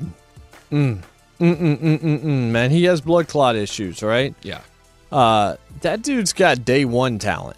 Like, look at his measurable numbers from, like, the people that do this for a living. That dude's talent is unbelievable. If he can play, the Chiefs got way better because they got him at the 229th pick. I can't believe he lasted that long because when you get to round 5 and 6, you're really a lot of times grabbing practice squad players. Why wouldn't you take a risk on him at that point in time? The Chiefs got rich on that one to me. He did. He was a 5-star coming out of high school, living up to the hype. In the NBA, the Jazz returned to first in the West by a half game by shelling the Raptors 106-102. The Nuggets win their 5th straight by taking it to the Clippers 110-104. Luka Doncic putting out 20 assists to guide the Mavericks over the Wizards 125-124.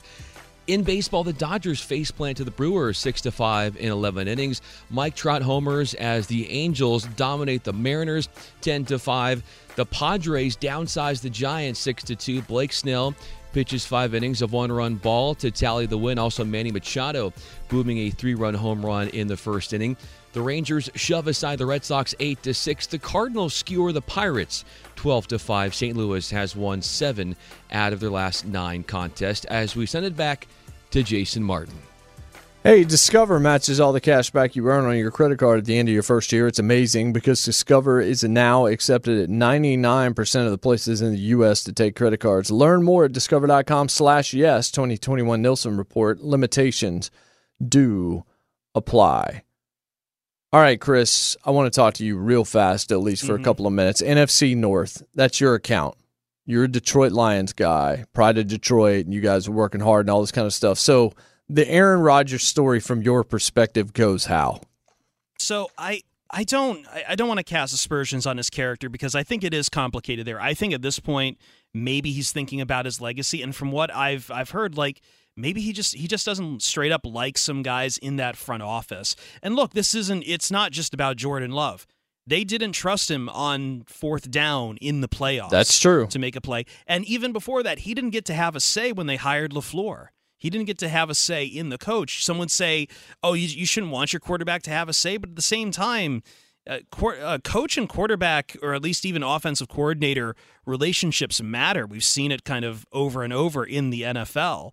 So I think maybe, if Aaron Rodgers does feel he's been stonewalled, it's definitely been going on for a minute, and it's not just Jordan Love or drafting a corner in the first round of the 2021 draft. And I don't know what he's going to do. I think he has the willpower to say that if he says that he was willing to walk away or retire for a year to avoid the contract, I believe him. I also believe he's going to have plenty of opportunities. I'm not just talking about Jeopardy. He goes on a lot with Pat McAfee. Pat McAfee's show is one of the biggest, things to be happening in sports media right now. He could more or less become the co-host with Pat over there. And ESPN, Fox, CBS, NFL Network, any of these networks will back up a Brinks truck for him to come on and spend their Sunday mornings in the studio breaking down games. He will have more than enough time. He will have more than enough opportunities to keep himself busy if he wants to be busy by stepping away a year. And then that's a question of, does he come back after that, or does he, like many guys who go to the booth who aren't named Jason Witten, decide they just don't want to come back? I don't know what's going to happen, but when he says he could walk away for a year, I believe him on it. I think other guys, maybe you see it as a threat, but for him, it's not a bluff. I don't think it's a bluff. I think he's very serious when he talks about it. Yeah, I think all of those are really good points. The TV point's really fascinating too. I don't know if he wants to do that or not outside of doing Jeopardy. Maybe he just wants. Maybe he wouldn't even be interested in that. I don't know. The McAfee thing I could absolutely see happening as well. And I think he goes on McAfee enough that if he did want a studio job, he's got a body of work. He talks when he's on McAfee. And again, he did the Jeopardy thing. It's not going to be like he goes out and he tries to be Peyton Manning and he gets relegated to a to like a web series or something. They will have him on Sunday Countdown. Yeah, he's also tied in with Le Batard too. He used to do that a lot also. So maybe he could do Meadowlark if he wanted to. There's a lot of options if you're Aaron Rodgers. That's for sure. Yeah, there's a lot of options is what we'll say. When we come back, Ryan Bershinger will tell us what happened weird in baseball. You want to miss that? I'm Jason Martin. This is Fox Sports Radio. Fox Sports Radio has the best sports talk lineup in the nation. Catch all of our shows at foxsportsradio.com. And within the iHeartRadio app, search FSR to listen live. Hey, I'm John Middlecoff, and I host the 3 and Out podcast. Do you like football? Do you like the NFL? Do you like the NFL draft? Quarterbacks, coaches? Well, I talk about it all on the show. I used to work for Andy Reid as a scout. Now I give you my unfiltered and raw opinions on everything that goes on in the NFL. And we're talking college football because of how important the draft is year-round. Listen to the 3 and Out podcast with me, John Middlecoff, on the iHeartRadio app, Apple Podcasts, or wherever you get your podcasts. This is it. We've got an Amex Platinum Pro on our hands, ladies and gentlemen. We haven't seen anyone relax like this before in the Centurion Lounge. Is he connecting to complimentary Wi-Fi? Oh, my. Look at that. He is. And you will not believe where he's going next. The Amex dedicated card member entrance for the win. Unbelievable. When you get travel perks with Amex Platinum, you're part of the action. That's the powerful backing of American Express. Terms apply. Learn more at americanexpress.com/withAmex. At Bet365, we don't do ordinary. We believe that every sport should be epic. Every home run, every hit, every inning, every play. From the moments that are legendary to the ones that fly under the radar. See for yourself when you sign up today and get $150 in bonus bets when you bet just $5. Whatever the sport, whatever the moment, it's never ordinary at Bet365. 21 plus only. Must be present in Ohio. If you or someone you know has a gambling problem and wants help, call 1-800-GAMBLER. Terms and conditions apply. Do you love Selena? Like, really love? Whether you saw her live, saw the movie as a kid, or saw her looks all over TikTok, there's no shortage of reasons to stan the Queen of Tejano. And Stan, we do over 3 whole episodes of our podcast, Becoming an Icon. We're reminiscing as lifelong Selena fans, sharing hot takes and telling her story. Listen to Becoming an Icon on America's #1 podcast network, iHeart. Open your free iHeart app and search Becoming an Icon. Hi, I'm Michael Rappaport. And I'm Kibi Rappaport. And together we're hosting Rappaport's Reality Podcast. We have a passion for reality TV, and we're inviting you into our living room. We're talking tea, we're dissecting the drama, and we're giving praise to the single greatest form of entertainment on television today. That is right. Reality TV is the greatest form of entertainment on television today. Here are some examples of what you'll hear from us on Rappaport's Reality Podcast. This is where we discuss all things reality TV, all things popular culture. And a little bit of Rappaport's reality, the reality of bit. us. We're a little figuring bit. out. And if we had been recording these last 4 or 5 days, it would have been, the podcast juicy. would have taken a left turn. Listen to Rappaport's Reality with me, Kibi Rappaport. And me, Michael Rappaport, on the iHeartRadio app, Apple Podcast, or wherever you get your podcast. Did Rage Against the Machine get in? I know they were in the list of nominees for Rock and Roll Hall of Fame. Maybe they haven't actually picked yet, but I know they're on the list. We'll report back in the third hour. I mean, they should be a shoe-in, in my opinion. I would imagine so. I would tend to agree. This is the Jason Martin Show. It's Fox Sports Radio. I'm Jay Martin. I'm on Twitter at JMartRadio. I'm in Nashville, Tennessee. Ryan Bershinger, Chris Perfett, Brian Finley. That's the crew out in Los Angeles. Ryan Bershinger, what's going on in baseball? And you know what I mean when I say that. I don't mean the wins and losses. I mean the weird. I know you got something for us. Oh, that's right. We love This Week in Weird Baseball. Well, first off, let's look back on the whole month of April because, baseball has been fun and exciting and people are actually talking about just regular season games on national radio over the past month, which is wild. That never happens in April. Major League Baseball just had its worst offensive April in history. Nice. Across the league hit 232 overall in April, which is down from 252 from 2 years ago, and a new record low after the previous record was 237, set in 1968. And after that season, they decide to lower the pitcher's mound. So if something drastic happens in this upcoming offseason, you know why now. 232, Bursch? Yeah. Wow. Yeah. And I hate to bring this up, but Chris's Tigers, 199 in the month of April. We're going to only win 20 games. Yeah, you know what? I'm not so sure you're that sad to bring that up, actually. That's like Aaron Rodgers saying he was sad that information got out. Look, I stumbled across it, okay? It happens, I'm sorry. Yeah. But let's look at the good, shall we? Fire Al Avila. How about Mike Trout? Mike Trout, his WAR, he picked up .2 WAR on Saturday night. You know what? Are you familiar with wins above replacement? It's a fancy catch-all stat that kind of takes into account everything that a player does on the field. Mike Trout is the king of this. And he now has 77.9 WAR all-time, which passes Ken Griffey Jr. for 41st all-time. So by WAR, Mike Trout is already more valuable of a player than Ken Griffey Jr. was, and Mike Trout, mind you, is 29 years old. Speaking of Mike Trout, one of the more impressive things that he's done in his career, over his first 320 games, he slashed a line of at least 287, 384, 494. Only 3 people have done this in the last decade. Mike Trout, Juan Soto, and Jesse Winker. Who? Thank you, Jason. Is he a Bears quarterback from like 1998? Not anymore. No. Oh. He now plays for the Cincinnati Reds. And Jesse Winker actually currently leads the National League with a 370 average. So watch out for Jesse Winker. Nobody ever mentions him on a national level. He's a legit talent. He's playing incredibly well. And always I like to update everyone on Jacob deGrom because he's having a phenomenal season. Just incredible. A .51 ERA.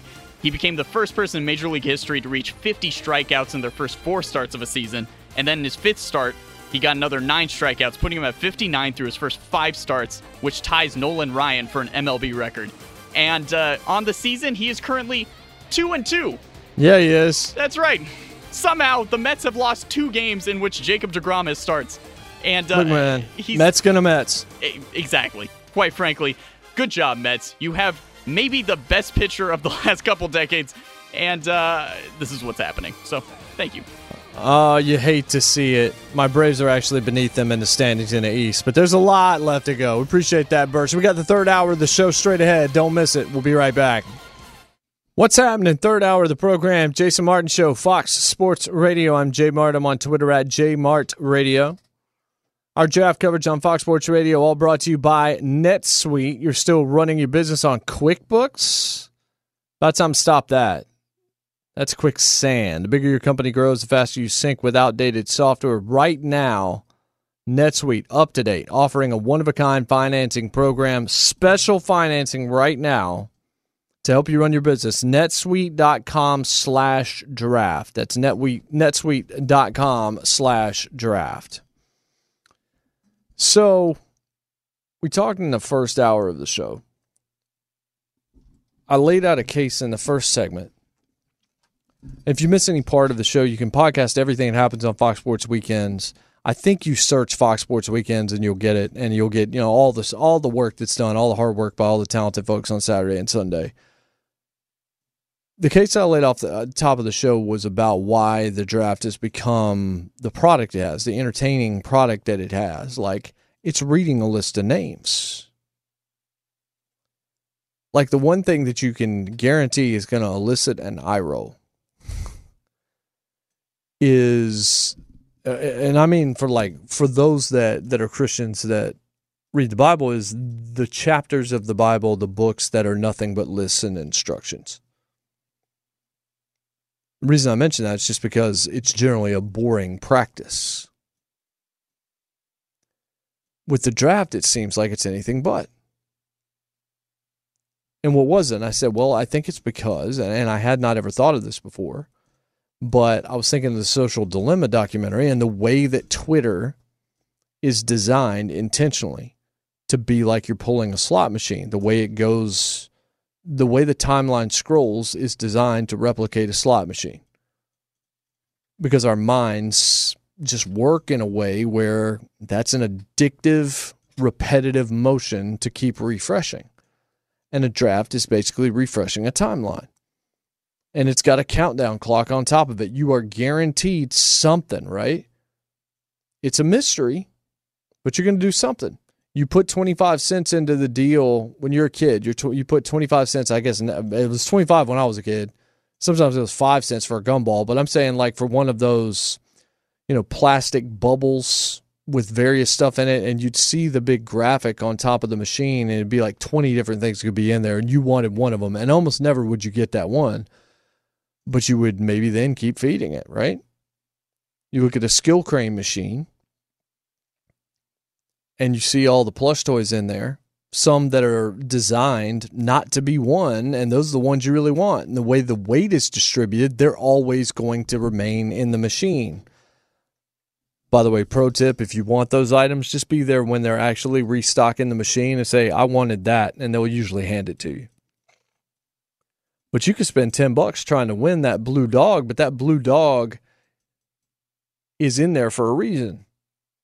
It's in there to entice you to get it, and it's put and placed at a specific angle and for a specific reason to separate as much of your money from you as possible until you finally give up because you're not getting that blue dog. NFL draft, you don't know what a lot of teams are going to pick, but you're guaranteed every 10 minutes in that first round, you're going to get a new pick. You're going to get a new piece of information. You pull that slot, you've got another chance to win. Now, your team, your turn, you're kind of waiting in line, but everybody else that is picking around you, everyone else that's pulling the same lever that you are, affects you as well. Because the team you care about means you care about that division. The players that you care about because of fantasy means you care about the entire league. It's very well designed as a business. And then there's a cottage industry where you don't even have to be right because you're never going to be held to account. I've talked on this show several times.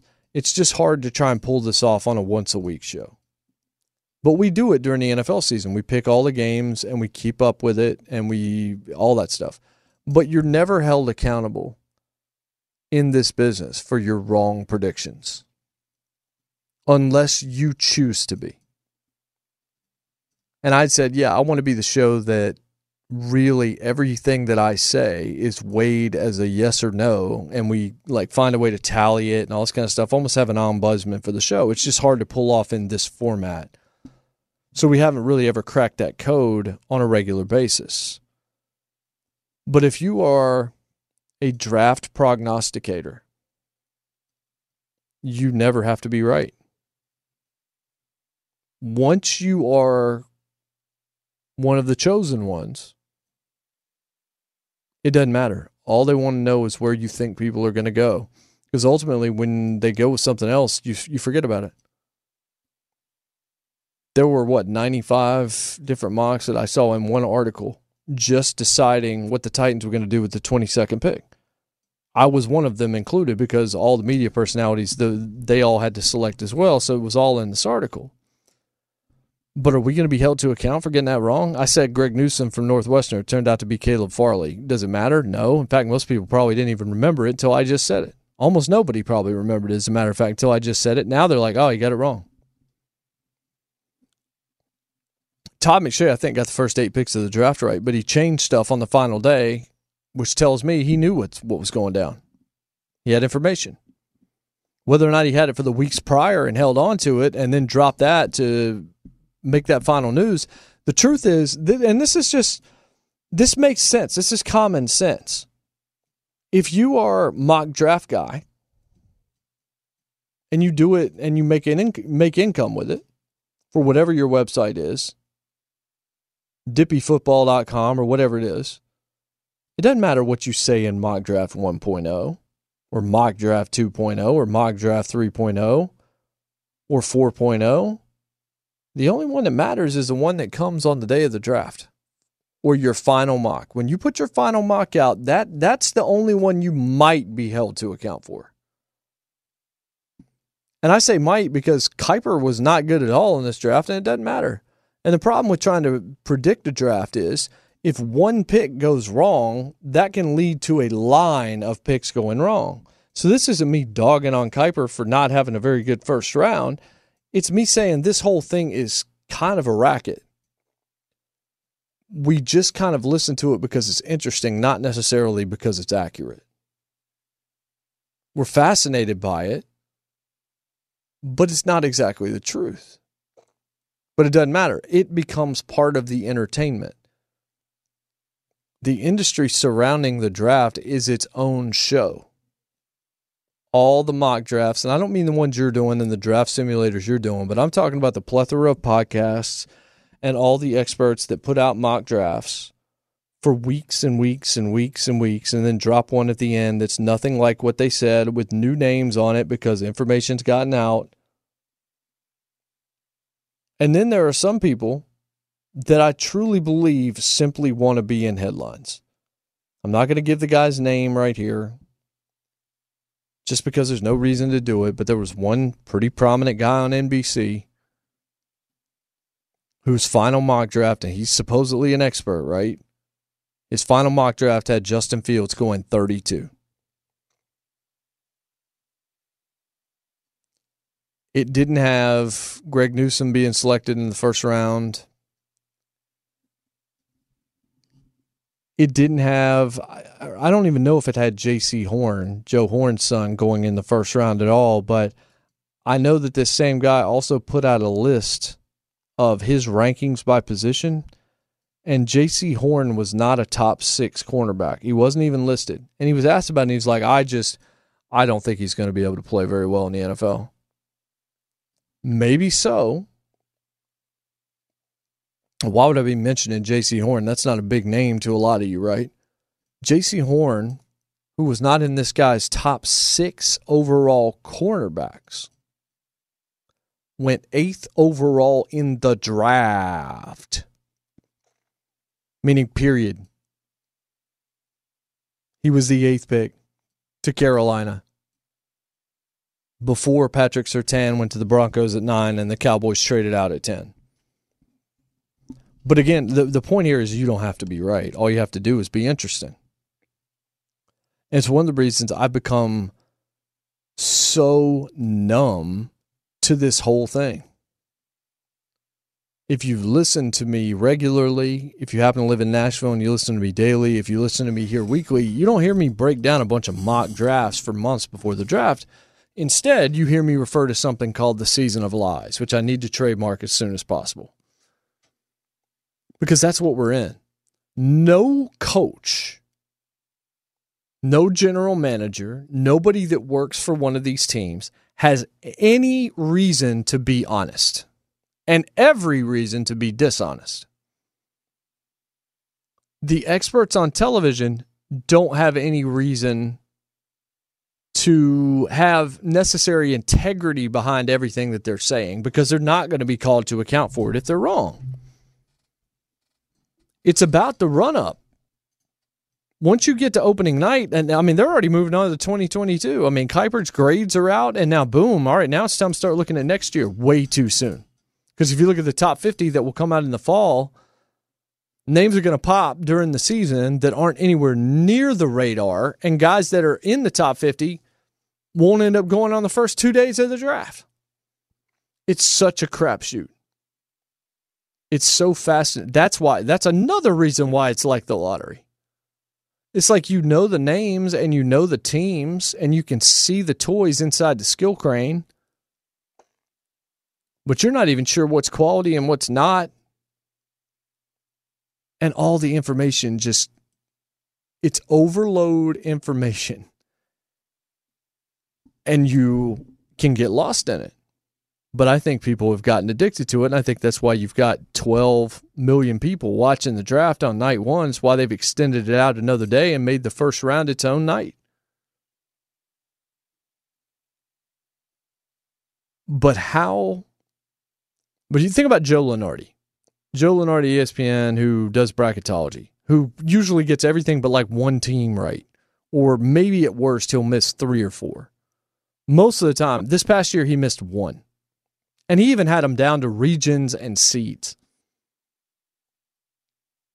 I don't know how much people remember that, but he needs to be kind of right because his whole job is picking how the NCAA tournament is going to stack up before games are played. Kiper and McShay and Matt Miller and all of the guys, the draft guys, that's basically what they do, but nobody really cares if they're right. I find that really interesting. We don't care. Mel Kiper is great TV. We don't care. Todd McShay is really good TV. We don't care. We'll read these articles until the cows come home. Because football is king. And we're looking at who are the new heroes going to be in the National Football League. What's the new jersey I can buy? NBA draft doesn't really hold this anymore. It just doesn't matter. MLB and NHL drafts, nobody even watches. You just kind of find out.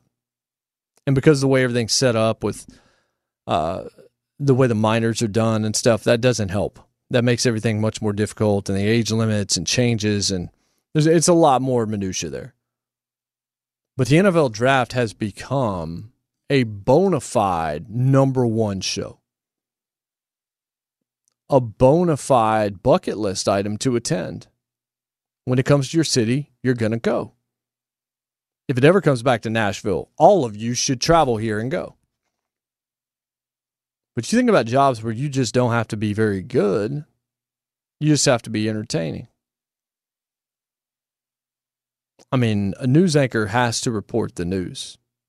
A pundit on Fox News or MSNBC or CNN or somewhere, they don't necessarily have to be accurate. They have to be provocative and they have to be entertaining. Doesn't mean that they're willfully being deceitful to you.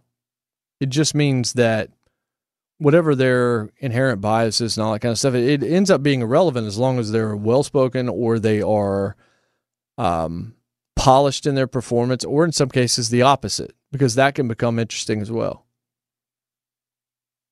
It's not even about the substance, it's about the style.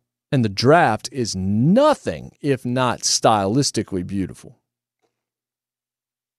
And if you look at the amount of people that have jobs solely because of not their ability to predict the draft accurately, just their ability to contextualize the draft in advance.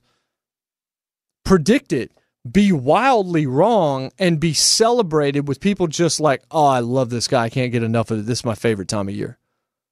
Unbelievable the power the NFL draft has in the United States, and I guess globally, for that matter. It's kind of awesome. Again, I definitely can get enough of all the stuff in the run-up to the draft. This week was the longest week ever, not because I'm in lack of sleep and new dad and all that kind of stuff for the first time, but just because it's like, can we get to Thursday already? I can't take this anymore. I can't take these final mocks. I can't take all of this kind of stuff. A lot of you may disagree and love all of this stuff forever.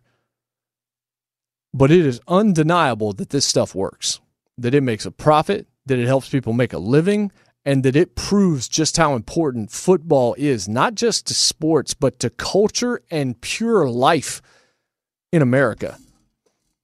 Football being the lifeblood means that the draft, not just alive and well, but thriving and growing seemingly exponentially every single year.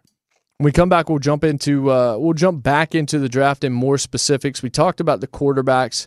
I want to talk about some of the decisions some of these teams made, what teams definitely made themselves better, maybe even try to factor in, now that we kind of look, there's going to be some trades and some other things that are still to come, but now we can actually look a little bit deeper into who's good and who's not right now in the NFL as we move, towards the summer.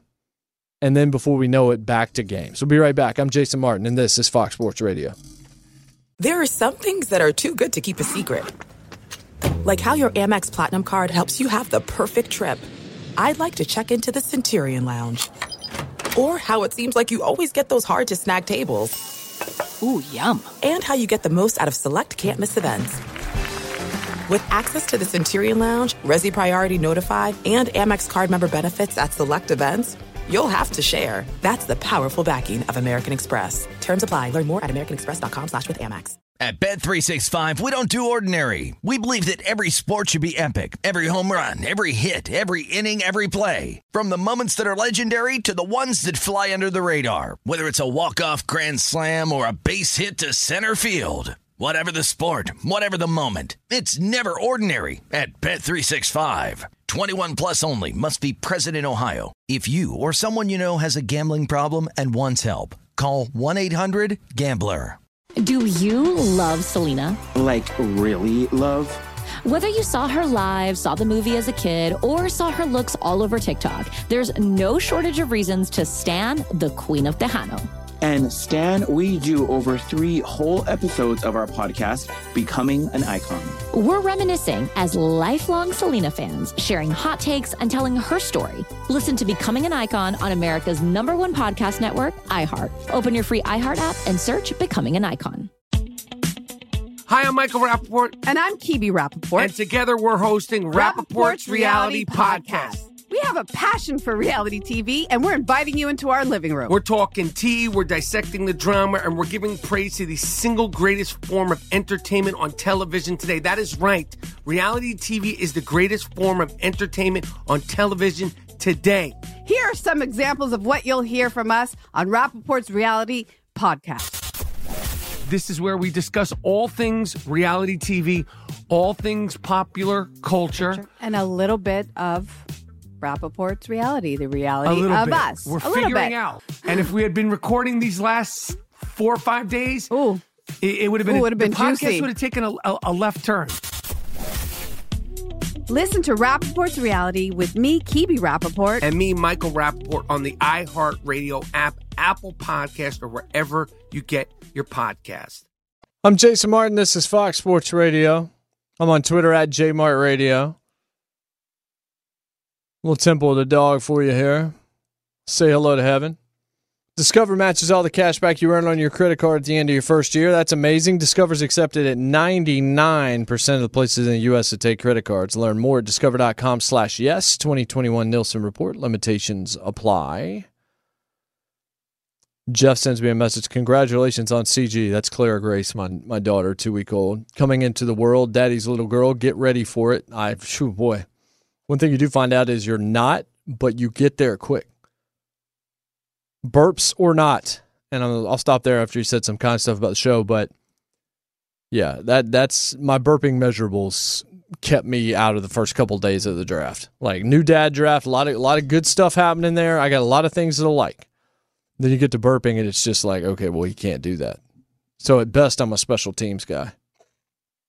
I need all the help when it comes to burping. Also, I look at my daughter, and her face tells me, yeah, Dad, you're not good at this. And I have to be good at everything for her, right? So I'm going to need some assistance in that fashion. Fast 5 turned 10 on... I think that would have been Friday. That being the 5th Fast and the Furious film. And that got me thinking about something. I know I said we were going to talk more draft, and we talked a ton of draft on the show, and maybe we're going to jump back into it, but I'm going to diverge for a minute, talk to the crew for a bit too. The reason I mention that is because it got me thinking about favorite franchises in movies. I felt like Fast 5 really was when that series began, because that was an Ocean's 11 style film as opposed to the first 4 movies, which I then went back and watched. But Fast 5 is when I started really enjoying that series for what it is. I mean, I'm not saying it's winning Academy Awards. I'm saying it's just awesome and fun. You can shut your brain down and just, the more ridiculous, the better. But that's become as big a franchise globally as there is almost in all movies. There's already a couple more coming out. There's probably another spinoff on the way. They've already done the Hobbs and Shaw thing as well. And I started thinking, well, I'm not putting it at the top of my list, certainly, of franchises. But franchise movies and series, where does it rank? I'm not sure where it ranks. But then I started just considering others. I feel like the top of my list has to be the Nolan Batman trilogy. And I'm saying, like, Star Wars, Indiana Jones, those kinds of things, they're almost in a different category. It's almost different. It's hard to try and rationalize it, but at the same time, I mean, I'm more modern than that anyway. I like Star Wars. I like it a lot, as a matter of fact. I don't like it like some people like it.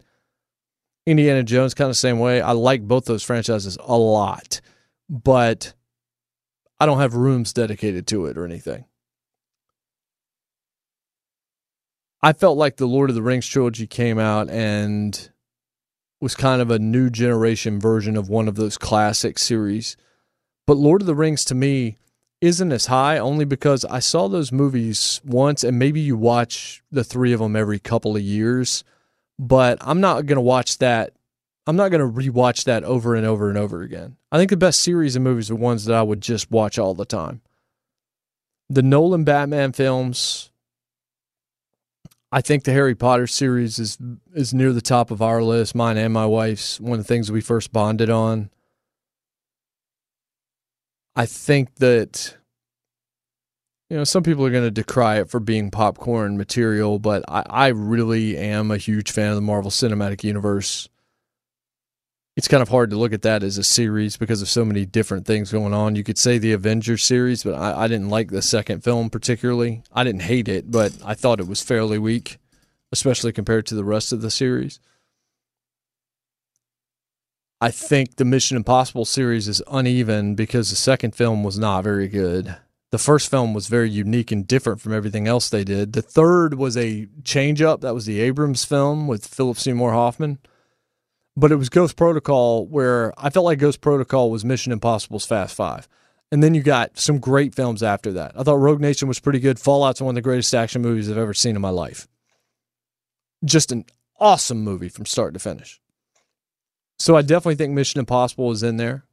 And as they continue to build off of the last 3, that's a series I can't wait for every time. And when they keep pushing it back, it saddens me.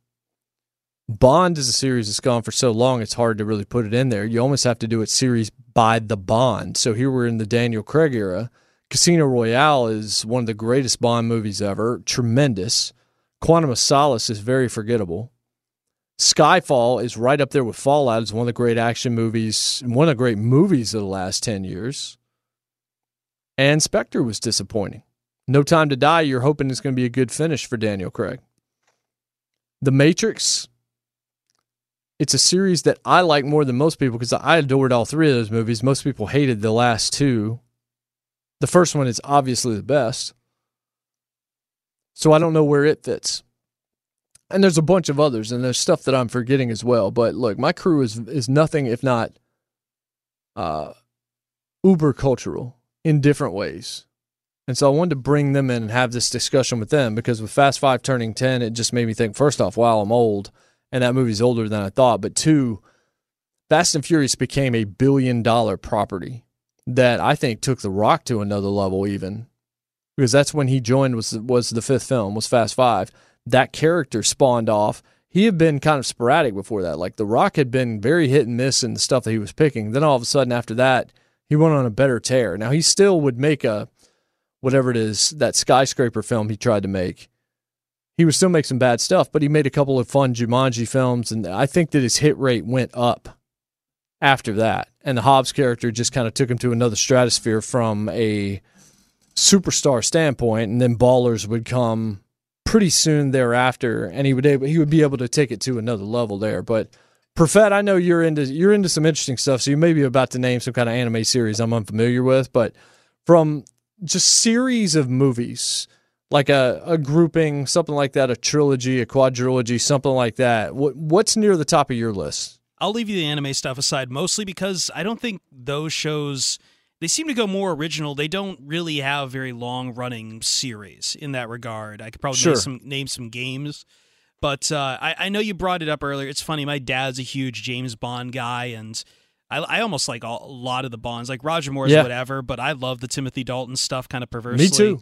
Yeah, and that's one of the great ones, but I have to push back with you on Lord of the Rings. I loved Lord of the Rings. I love going back to it. I'm big on a lot of fantasy stuff, which is funny because I could not read, when I was a kid, I could not get through the Lord of the Rings books. Mm-hmm. And I think we were just talking before the show how I was trying to get through those 3 Hobbit movies before they left HBO Max, and it was up. Those were up and down, but I remember when those Lord of the Rings movies came out, and that was such a big deal. And I still go back and watch them. I try not to watch the extended versions because I want to have a little self-respect for myself. Yeah. But I still go back and watch those all the time just because that was such a moment in my life for those movies. And I remember what a status symbol it was for, 18, 17-year-old kids in my class to have those DVD box sets that looks like they were like leather-bound books. Sitting there for you. Those to me is the pinnacle with just the acting in it, with Ian McKellen as just some of the best acting I've seen him do besides a couple other movies. And yeah, it's got to be Lord of the Rings for me. That's probably, for me, the best trilogy of all time. Yeah, I mean, look, it's hard to disagree with you. I think it's just one thing. I grew up reading those books. They were some of my favorite books, but I didn't see the movies when they actually came to theater. I didn't see any of the 3 of them in the theater. I actually bought a Blu-ray box set of it when they released one of the gold edition deals, and then sat down and watched them all. And I just kind of, maybe the moment had passed and I was a little bit older. I found them a little slow and a little long and indulgent. I still loved them, but it was just kind of like, this is something I'll watch like at Christmas time every few years or something. I think that was it, though, is that they were the first movies I remember that were that slow, indulgent, and just they let you kind of drink it in as the theaters. And yeah, you combine that with a bunch of people just dressing up, because this was Lord of the Rings. This was like the beginning of what we call high fantasy. And I grew up reading so many trashy books. I loved, I even loved Robert E. Howard, like Conan the Barbarian books growing up, and all kinds of other fantasy derivative from Tolkien. So it was to see that on the film and see kind of just that whole, like, we're talking, this was before a lot of the big franchises took off, and this was kind of the first time I had seen that reaction to movies where people were just dressing up like that. At least in my lifetime, I'm probably sure there's probably people there for Star Wars, but when Phantom Menace came out, I had no interest in that. So it's just, For me, it was Lord of the Rings, but I think you're right. You had to catch them when they were in theaters to really get what was going on.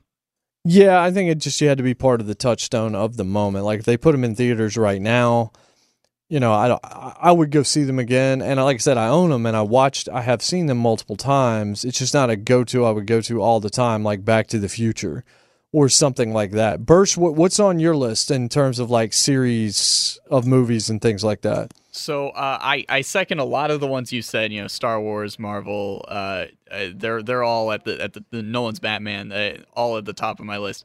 I will include John Wick as well. Oh yeah. Yes. A fantastic action series, and so casually builds the universe around it. It's so well done.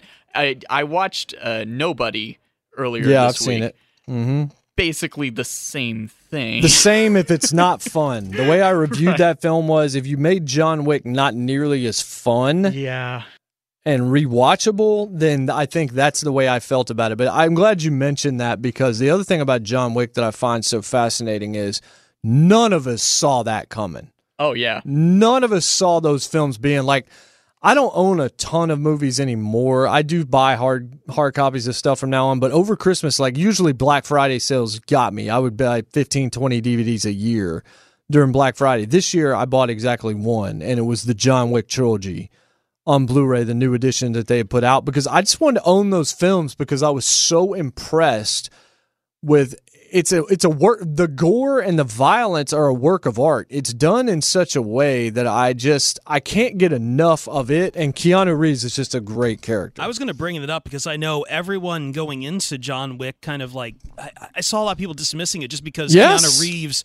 We've kind of known what he is for a minute. It's like, oh, this is a one-track guy. He can only do one thing. And even on some of the John Wick movies, I hear people putting it down and saying Reeves isn't a great actor. I don't know how you missed that. No, the guy has fantastic range. I even liked him in the Cyberpunk video game where he gets to put himself in there. But John Wick I think we all saw Keanu in a new light with those movies. And I do too. The fact that he does all of that action, all of those stunts himself is just so incredibly impressive. Like it really adds to his ability as an actor when he's, because you can watch, like, you can find like training videos of him on the internet where he's going through gun courses, and he does that stuff in his free time. He's a incredibly talented man, and yeah, it's the same thing. That series snuck up on me. I watched the first two films in one day because the second movie was in theaters, and I kind of made a passing comment about, I didn't think that was a movie that would ever get a sequel. And my friend's like, no, you've never seen the first one. We're watching it right now. And then we watched the first one and then went to the theaters and watched the second one. An incredibly impressive series. Don't mess with a man's dog. Exactly. Do not mess with a man's dog. All right, Finley, I hate to ask because the last time I asked you about movies, I got some very odd answers from you. So, first of all, I wanted to bring up the whole Keanu Reeves conversation. Keanu is a wonderful human being. By all accounts, yes, he is. I've heard that he's a very giving man, very philanthropic. He is a horrendous actor. An absolutely horrendous actor. Love the guy. He's a tremendous human being, giving with his time. False. But if you really want to go to the series that I'm really into, you got to start with Lego Batman, guys. You got to. That's not a series. That's one movie. All right. If we're not going there, Land Before Time. Okay. Now, see, now you're just trying to troll. No. Okay. I'll be serious. Wayne's World. There's two movies. There's three. Are there? Yes. What's the third one? There's a third one that came out. I promise you there are. No. There's not a third Wayne's World. I got dad brain, and I know there's no third Wayne's World. You know what I do like? One of the most, I told you before, Jason, one of the most relaxing movies for me, just to have it on in the background. Oh, no. Is Saving Private Ryan. Yeah. But if it's not that, I also like Harry Potter. I think that's a very common. I mentioned that. Yeah. I love Harry. We have Harry Potter on a lot in the background at the house. Wayne's World 3 has not been released yet. So it's a film that's potentially still going to happen, but it does not exist. So you does tell it count me all if it's about coming? It. Yeah. It does not. It does not. All right, so tell us what's going on in sports, and then you can get back to your Land Before Time. Yeah, for sure. So day 3 of the NFL Draft was on Saturday, and the Cowboys go with linebacker from LSU, Jabril Cox, in the 4th round. In fact, Dallas, their first 6 selections in the draft were defensive guys. The Saints, in the 4th round, they bring on Notre Dame quarterback Ian Book. And notably, as Jason and I were talking about earlier on the show, the Chiefs going with Tennessee offensive lineman Trey Smith, who could have been a day 1 guy, but he lasted to the 6th round. In the NBA, the Jazz make their way back into first in the West by a half game after beating the Raptors 106-102. The Nuggets devour the Clippers 110-104 as Kawhi Leonard had 16 points, and Denver is now 9-1 since Jamal Murray went down with that season-ending injury. Denver rises into that 3rd spot in the Western Conference. The Clippers droop to 4th. The Mavericks are in the 5th spot.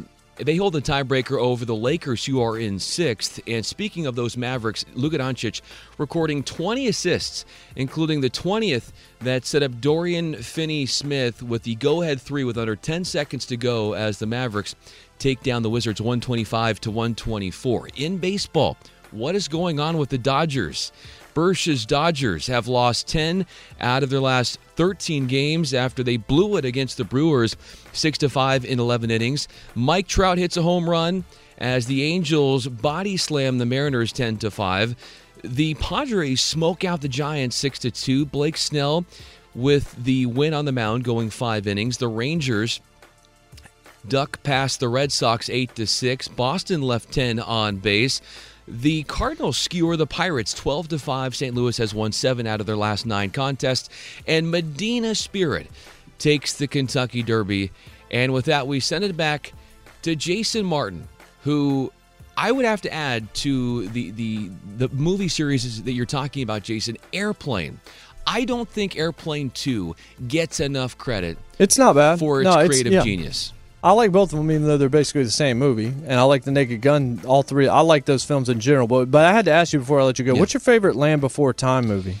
You know, I'm a good for, I think, number 1. I think that was the first one. Kind of figured that's what you'd say.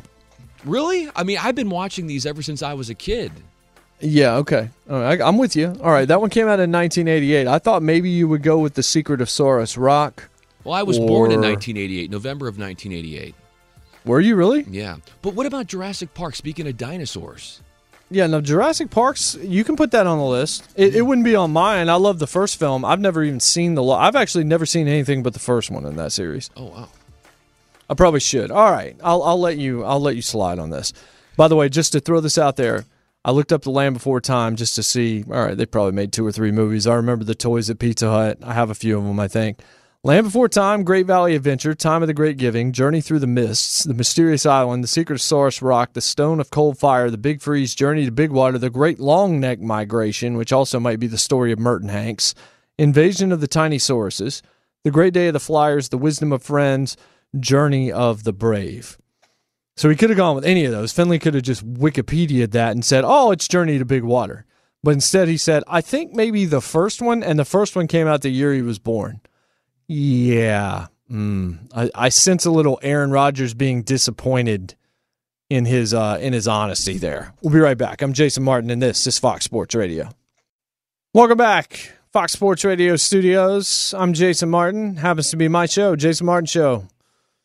On Twitter at JMartRadio. That's where you can find me. I'm in Nashville, Tennessee. Fox Sports Sunday coming up next. Ryan Bertschinger, Chris Perfett, Brian Finley have been my crew. They've done a great job, as always. So the draft is a wrap. I want to give you some numbers here.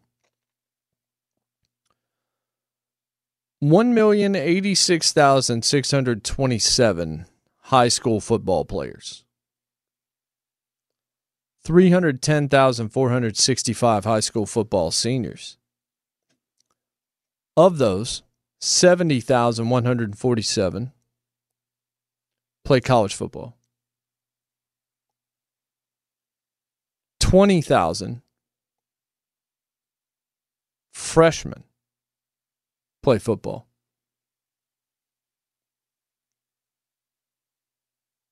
6.5% of the high school players make it to college. 15,000 seniors are playing football. Remember, we started with a list of 1 million guys playing in high school. 6,500 are scouted by the NFL of those that are playing in college football. 350 guys are invited to the combine. And these are generalized numbers that are, I think that the specific numbers of players and seniors and all that kind of stuff, I think that was up to date, non-pandemic. Of the 350 invited to the combine, there's others outside of that, but 256 are drafted by the NFL every year. 300 rookies make a team.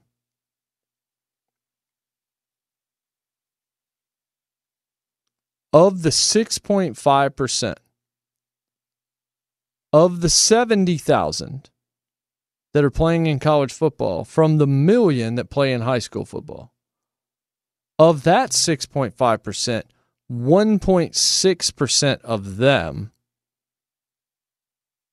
and that's 1.6 of the 6.5, will reach the NFL.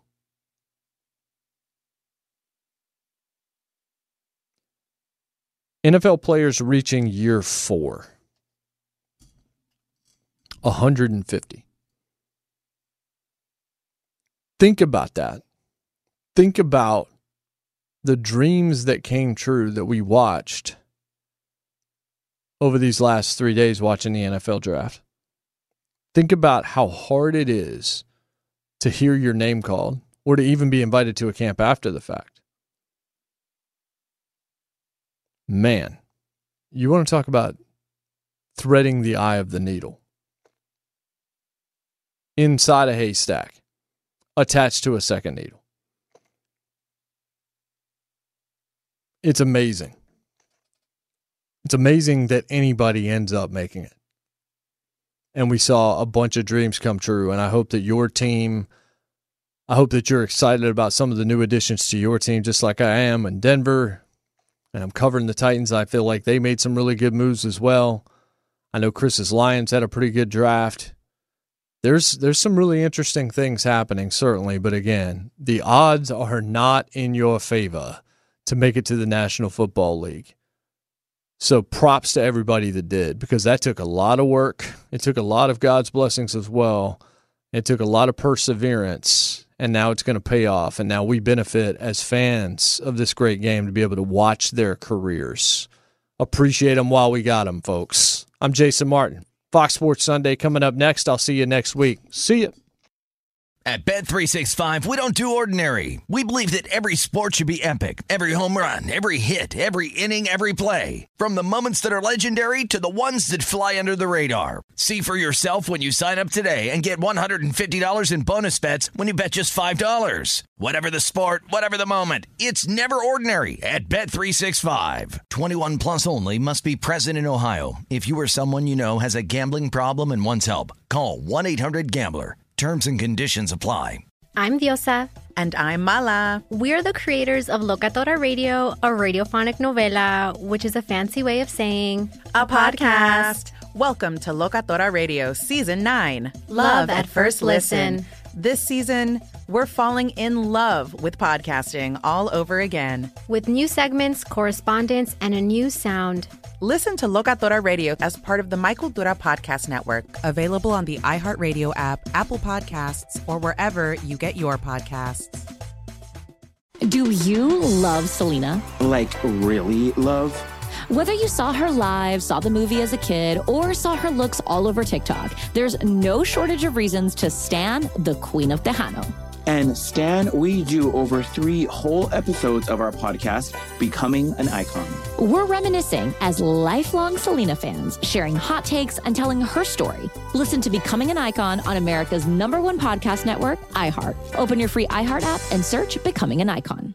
Hi, I'm Michael Rappaport. And I'm Kibi Rappaport. And together we're hosting Rappaport's Reality Podcast. We have a passion for reality TV, and we're inviting you into our living room. We're dissecting the drama, and we're giving praise to the single greatest form of entertainment on television today. That is right. Reality TV is the greatest form of entertainment on television today. Listen to Rappaport's Reality with me, Kibi Rappaport. And me, Michael Rappaport, on the iHeartRadio app, Apple Podcast, or wherever you get your podcast.